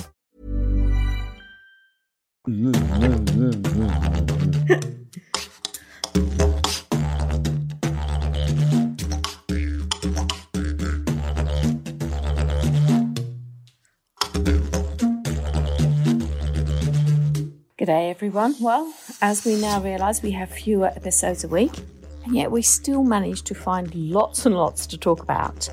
And one of the questions we posed earlier in the week was that now that we've had lots and lots of clues, who is going to uncover the truth about Philip's nasty secret? Anne Liddon said, I think Kirsty will take a lot of convincing. Whoever it is, she will persist in thinking Philip is being unjustly accused. And fair enough too. Nobody wants to think the worst of their partner, do they? Sandra Jenkinson suggested it could be Oliver and Roy. The penny seemed to be dropping last night. And Lynn Sowen Fletcher said Oliver as Shaggy, Shula as Velma, Kirsty as Daphne, and Roy as Fred, with Monty channeling Scruff, of course. Ruth Pearl said it will piece together with each adding a little bit and then brilliantly solved by harassment. Nala said, anyone, and then please can we move on to a happier story? And Rosie McGlynn said, it's got to be Joy. I can imagine her about to pop in through the French windows with some brownies when she overhears Philip and Gavin discussing the cover-up. She'll leap into Madge the Midget and get over to the health club at Grey Gables to tell Kirsty. She and Kirsty can then discuss what to do over a cream tea with Tracy, and then Ambridge's version of Charlie's Angels can take action. That's my hope anyway. So some great predictions there, and we'll of course let it play out and see who's right. Now, one of the episodes finished with someone saying that Ed wouldn't regret it, and I wondered, will Ed regret it? And Melissa Williams says, he already does the pillock. Stephen Biden said, but Emma has taken a big decision to move on with her life just as Ed gives it another go. It's like a really bad rom-com with none of the com, nor indeed any real rom. What next? Separated by COVID-19, they realise their true feelings. It's not just coronavirus giving Emma and Ed a fever. Pass the sick bag. Lisa Marie said, I've just realised he and Emma will live in a horrid Philip's house when he goes to prison and Kirsty falls for Roy. Why does everybody think that Kirsty's going to fall for Roy? This does puzzle me because she's had a lot of time to do that and she hasn't done that. So I'm not sure that I agree with that prediction. I then did ask, there was that strange episode where Emma seemed to be letting Ed know what was happening and, you know, this is what's happening. And as I get more information, I'll share it with you. And then Chris seemed to drop that he knew more information. So I said, look, can you work out what's happening with Ed and Emma? Because I was really confused. Elizabeth Llewellyn said, if Ed and Emma have such difficulty communicating, it stands to reason that their relationship is doomed. I hope they don't get back together. Ed deserves better. And the way Emma behaved towards him after the infamous house incident was unforgivable. Barb Daniels said, Danielson said, just so annoying. Doesn't make sense that Ed wouldn't have told her that he wants to try again after her confession last week, even if she's planning to move out, in fact, especially as she's planning to move out. I have no doubt they'll get back together, but for now the scriptwriters are just stringing us along. Hopefully to give Emma an opportunity to give Ed a proper apology and convince him she's changed her ways. And Sue Howard said, me too, it gets frustrating how often characters don't manage to say what they were intending to say, especially when they feel so strongly about it. Maybe I'm just an obdurate so-and-so, but I do like to say what I was going to say, tactfully, of course. I was actually going to put up another post asking what people would like the Bishop's team, or whatever they're called, to ask Shula, but I just thought that might get a bit out of hand, so I didn't. There was a great post put up by Gil Jennison, or Jill Jennison, sorry, I'm not sure which way to pronounce your name. And she said, a caller in error, I think it was Carol from the Highlands, asked if Ian knew his kitchen had been blown up. This is a good call. The more I think about it, Ian would have been straight back from Ireland. Rebuilding the kitchen wouldn't go ahead without the chef manager there to plan the refit. He would want to take advantage of the opportunity to refit his kitchen with the latest appliances. It's inconceivable that this work would be done without the chef's input. Does this mean Ian isn't coming back? I don't know about that. We had a fantastic suggestion for doing haikus from Witherspoon, who does our Saturday Snap, and they are usually very, very popular. And we also put up a couple of posts letting you know what the BBC and the Archers are going to be doing. They're going to delve into the archives temporarily. So that should be fun, especially for new people, and even for those of us who've been listening for a long time. I also posted up from Timothy Bentinck's site what it looks like where he's recording from. I thought that would amuse people, and it does seem to have done. So that was our week, and I'm sure you've all been self-isolating appropriately, and that you, like myself, are really appreciating the love that comes from some podcasts. And so I'd like to say thank you to everybody. You continue to amuse the hell out of me, and I appreciate that. So until I speak to you again, hooroo! Tatty bye. Hooroo. Tatty bye. All right, La Loose. Mirror headlines. Let's go. Okay, this is from The Guardian, and thank you to everybody that sent me this. It was about 1 billion people. Man accidentally ejects himself from fighter jet during surprise flight. And Auntie Jean sent me this one, another aeroplane one. Slip of the false arm caused air crash. Written by Dr. Mark Brannigan, a doctor crashed his plane after his artificial arm detached from a DIY gadget that he was using to pilot the aircraft. An investigation has found. Yes. Would you like tweets of the Wochen now? I would like tweets of the Septimana. Ben Johnson. Any policeman with any sense would smell a rat in Philip's story. Sadly, though, they sent in Carpet, who is probably putting 2 and 2 together and thinking, ha-ha, bunting. Yes. Paul Bottomley. Kenzie and Jordan sitting in a room. One went on a building job, then all we heard was boom. Then he's put, maybe I need to brush up on limericks. Little Kim. This is an exchange between Little Kim and Flower Power Gardening.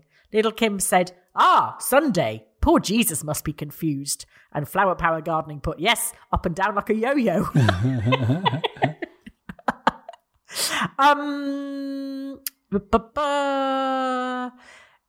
Mark B. said, Roy is strangely persistent, with scant grounds for suspicion, yet also grindingly slow. Yes, that's Roy summed up. And tweet of the week is John Porter, Pie and a Pint.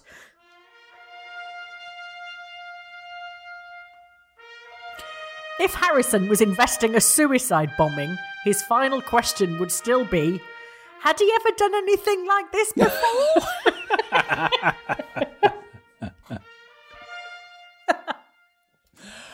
That's it. I did want to say this before, and I forgot. And the whole kind of cut and thrust of our Ambridge discussions. But I don't get this whole thing where many people, you included, are bothered about the day of the week that it is. I think because I genuinely like feeling as if I am tuning into something that's happening rather than... Well, I think it's because I listen maybe on the radio at the time that it's on. So I think, what is happening in Ambridge at 7 o'clock in the evening? So I turn on the radio and there it is. But everything that you hear on the radio isn't happening at 7 o'clock on that day. Yes, I know that. I know that, but somehow it still seems to make sense to me. I don't know.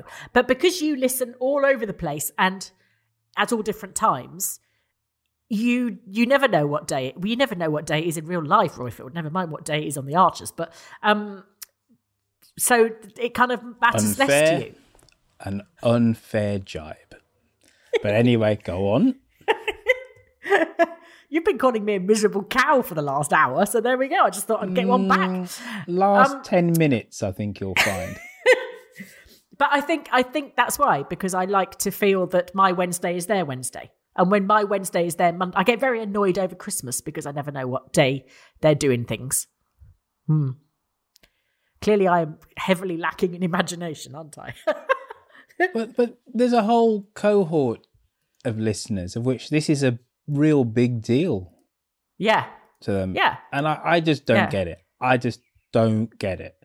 At best, I think it's nice, in inverted commas, when they play cricket and it's on a Sunday. I go, oh, okay. They sync that up, but like, it doesn't matter. But it seems to matter to a whole load of Archers listeners. Yeah. I don't get it. I don't get it. I'll have a think about it. I can't really explain why, but there's definitely... Because this doesn't go with any other continuing drama. No. You know, on EastEnders, when I used to watch it, was Tuesdays and Thursdays. It wasn't... They didn't just deal with things that happened on a Tuesday and a Thursday. They didn't. No. And I still enjoyed it for some 20-odd years before I went off it. Maybe it's even though what I'm listening to at 7 o'clock isn't necessarily happening in Ambridge at 7 o'clock. I like to feel that I'm finding out what's happened over that day. That's why I always worry that big things are going to happen on a Saturday when I'm not listening.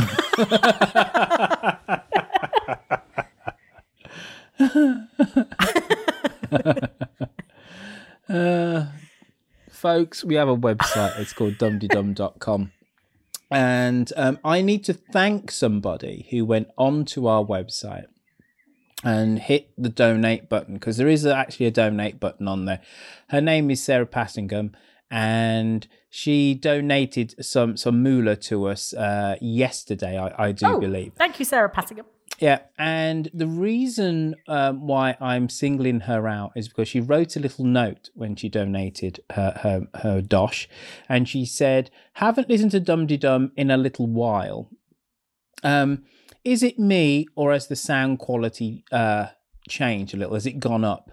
I used to suffer from fluctuating sound quality beforehand. And yes, Sarah, we have invested in some new kit. So we have a new way of recording, of which a friend of Lucy's who she met online, Ben, helped us some 3 months ago with a new setup, and we needed to buy a little bit of software. But also, I bought some new editing software a couple of weeks ago. Well, no, more than that, maybe about a month ago or so. So you probably will have noticed that the caller inners sound that little bit clearer, and also they're much more balanced, their levels compared to Lucy and I's. So it is, we're not just on the make, asking you for your cash, folks. We do actually put it to good use, and it was really nice for Sarah actually to recognise that while she gave us another donation. So Sarah, we thank you for that. And yes, thank you. We don't just spend it on champagne and cocaine. The donations that we get, I do. He doesn't. We do actually buy some kit with it as well. So go on to dumtydum.com. We've got it. Well, don't go onto the shop. Don't buy anything just yet, because in these coronavirus times, you're not going to get it anytime soon, basically. But you go on there and have a look at the T-shirts, and as soon as the coronas are over, you can maybe go and buy and do all that kind of stuff. I'm floundering. Oh, yeah, patreon.com.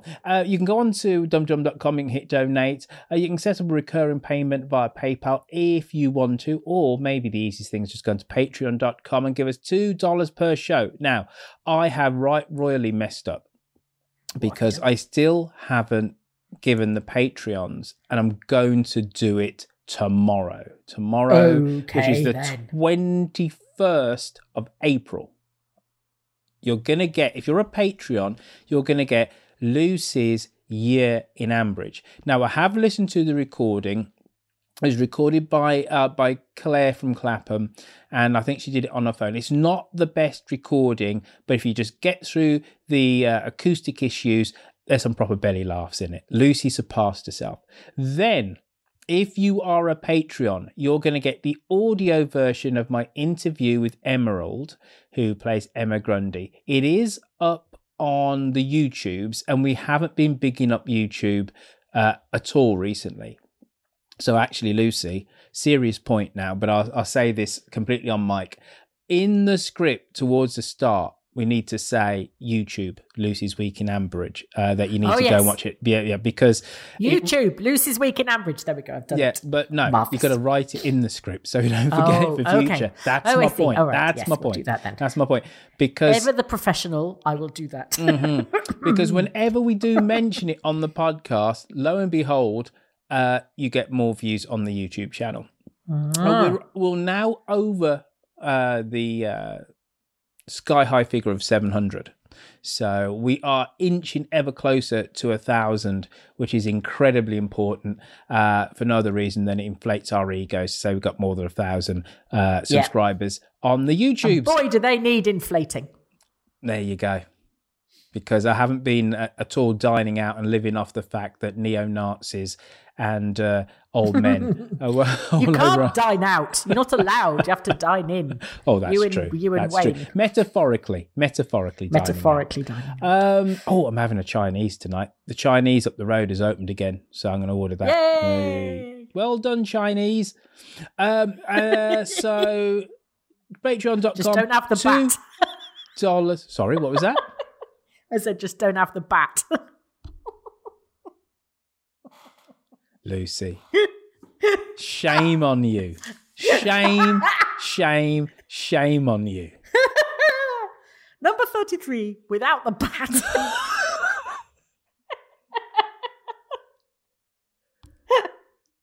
Wuhan bat with stir-fried vegetables. Considering, right, earlier on in this episode... I'm sorry. I thought I phrased this perfectly when I said the English game was very cynical. It's for the ladies who like costume dramas. And you says, I beg your pardon? Right.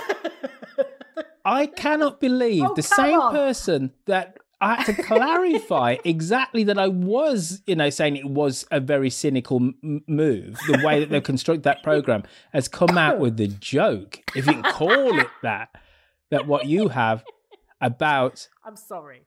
Wuhan bat. I have not made the number any inappropriate 32 jokes about this coronavirus for 3 weeks. I'm not saying you sound like a Brexiteer, Lucy, but one like just fell out. I couldn't help it.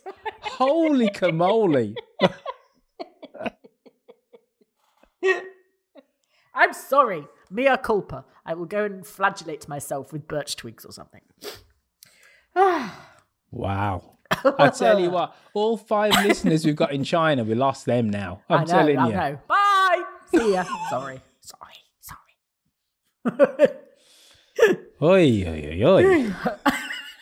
Racism, folks, you heard it here on Dum-de-Dum. It's only taken 325 episodes, but Lucy's true self has been revealed. The lockdown's got to me. I can't stop giggling now. Wow. Now, okay. so $2 per show gets you extra content. You will get your Lucy's year in Ambridge. I'm going to post that tomorrow. It will get you the audio of my interview with Emerald, and next week you'll get the audio of my interview with Ben, who, funny enough, plays Ben Archer. Which those two interviews will be on YouTube, but you will get the audio of those if you give us the princely sum of $2 per show. You get extra content. That's the whole point, and it means that we can just pay for stuff around here at Dum Dum Towers. And just whilst we're on this, I would like to give a special thank you and big ups to Mr. Yokel Bear and to Miss Millie Bell. Yes. Who we don't thank enough for their contributions around here. So I'm thanking them now. Now, remember, this show ain't jack shit without you. And I'm looking at you. Yes, you. Pointing the finger at you. We need you to get in contact with us. Send us your voicemail messages. You can do this if you click on SpeakPipe, which is on our website, dumtodum.com, or you can call us on 020303133105 to leave us a message on a regular phone. So you've got two options: SpeakPipe on your laptop, on your mobile, or if you want to get your phone out, 020303133105. Leave us a message via a regular, good old-fashioned telephone. Now, Twitter, I was going to say big on Twitter, but compared to Barack Obama, who's got like goodness, 15 million followers, we're not that big on Twitter. We're moderately sized. We're perfectly sized on Twitter, but we need more followers on that social media platform, folks. So why don't you go onto Twitter and follow us? You can follow us where we're at Dumdydum. Yokel Bear kind of masquerades at Dumdydum, but also you can follow him where he's at Yokel Bear. I can be found at Royfield, and Lucy can be found at Lucy V. Freeman. And of course, there is another social media platform, one that Lucy is like a vampire in the sunlight about. Like, she don't like it. She's not on there. She doesn't even mention it on the script. That's the third vampire mention this show. Yeah. Huh. Oh, bats. No. See, I said that Alan was a Church of England vampire because he disappears and then only reappears at certain times. You've just said vampire something, and one of the caller-inners said, he said Peggy was a vampire and that she was going to go flapping off down the road. No, like a cockroach. She said, like a vampire. Yeah. Was it? No, it was Waking Kraken said that, I think. Yeah. True that. All right. This week's episode is sponsored by vampires. By Vlad the Impaler or something. Yes. Ho, ho, ho, Vlad the Impaler. But I don't mind Facebook, and I definitely appreciate the effort of Dumdy-Dummers that marshal all of our Facebook offerings. That'd be one Millie Bell, one Yokel Bear, and one Witherspoon. So if you like a little bit of Facebook action, go onto Facebook and type in Dumdy-Dum and let the action commence. Go swim around in it. Have fun, message, post, do whatever people do on Facebook.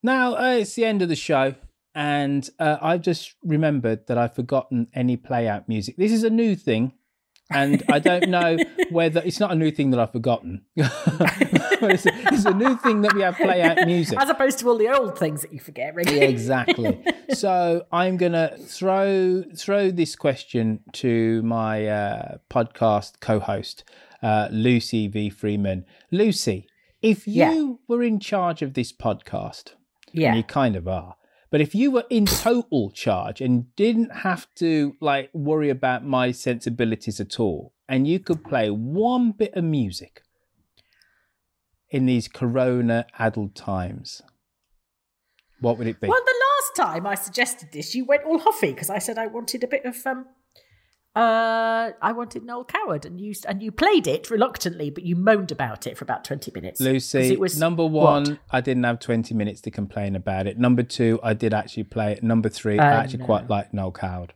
Oh, do you? Yeah. So, come on. You were just tricky. Some of what I do is pure shtick. Is it? Yeah. Just to go, oh, God, it's you doing all your old stuff again, blah, blah, blah. Now, come on. Oh, God. I know. Three Little Birds, Bob Marley.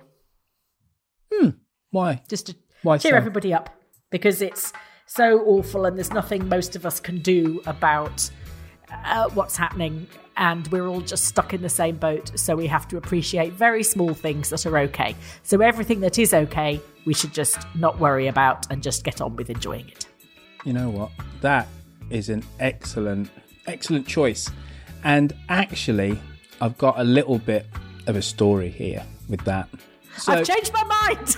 It's only a little. No, don't be horrible. Oh, sorry. No. You carry on. I'll do my Waitrose. Do you know? Carry on. Do you know which football team has that as their song that they sing before every match? No, I didn't know any of them did. There Jamaican you go. football team. You might think that it's Ajax of Amsterdam. Really? And it's because Bob Marley was actually a very good footballer and he loved Ajax of Amsterdam. So they adopted Three Little Birds actually as their unofficial anthem. So started off with the away fans singing it, but now they play it in the stadium. And Bob Marley's kids have gone to the stadium and have sung it. It is utterly, the hairs on the back of your neck go up. Now, I discovered this because 5-6 years ago when I was doing How Jamaica Conquered the World, after doing the end of the Bob Marley episode, I wanted to demonstrate how the music and the lyrics of Bob Marley have gone all throughout the world. So I did this one episode which is voiced by a UN peace ambassador who was a child soldier in, forgetting the name of the West African country. But he's a child soldier in West Africa. And whilst in between the fighting, he read the lyrics of Bob Marley and he managed to escape. He wanted to emancipate himself from mental slavery. And he's now a UN peace ambassador and he goes all around the world and he says it's the lyrics of Bob Marley. Then the other example that I found after doing an extensive Google, and I remember it was 4:00 in the morning, and it was Ajax of Amsterdam fans singing in Cardiff, and they were singing Three Little Birds. Oh. And after searching for 3 hours, I burst out crying, Lucy. Oh. It was the most, I went, I found it. And I started crying and I was laughing and I was crying. And it wasn't just, it was literally 3 hours of searching. It was 4:00 in the morning. And I didn't know about this at all. Right? It wasn't somebody tipped me off and I had to just find it. It was search, Google, search this, that, and whatever. And it's the most beautiful rendition, and it is 500 Dutch people in Cardiff singing the song of a Jamaican pop musician. You know, when you think about it that way, it's totally bizarre. Yeah. And they just go, and afterwards they clap and go, Ajax, Ajax, and the team comes running out, and you go, wow, you know. The power of lyrics and melody. So that's a perfect fitting end. That's Dum De Dum. We'll see you all again in 7 days' time. See ya! You racist. Oh my God, Freeman.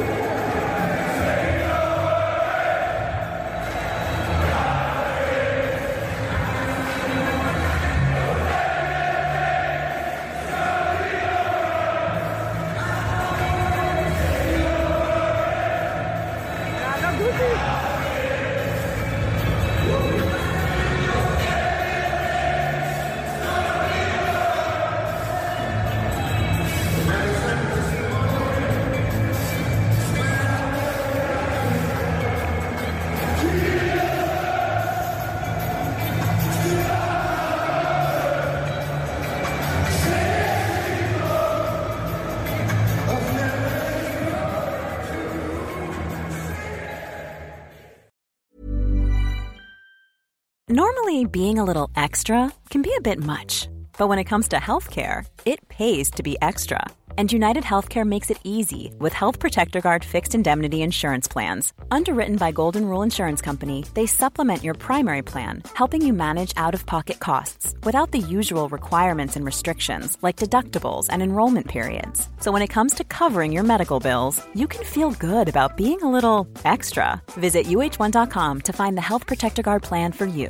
Mom deserves the best, and there's no better place to shop for Mother's Day than Whole Foods Market. They're your destination for unbeatable savings, from premium gifts to show-stopping flowers and irresistible desserts. Start by saving 33% with Prime on all body care and candles. Then get a 15-stem bunch of tulips for just $9.99 each with Prime. Round out Mom's menu with festive rosé, irresistible berry chantilly cake, and more special treats. Come celebrate Mother's Day at Whole Foods Market.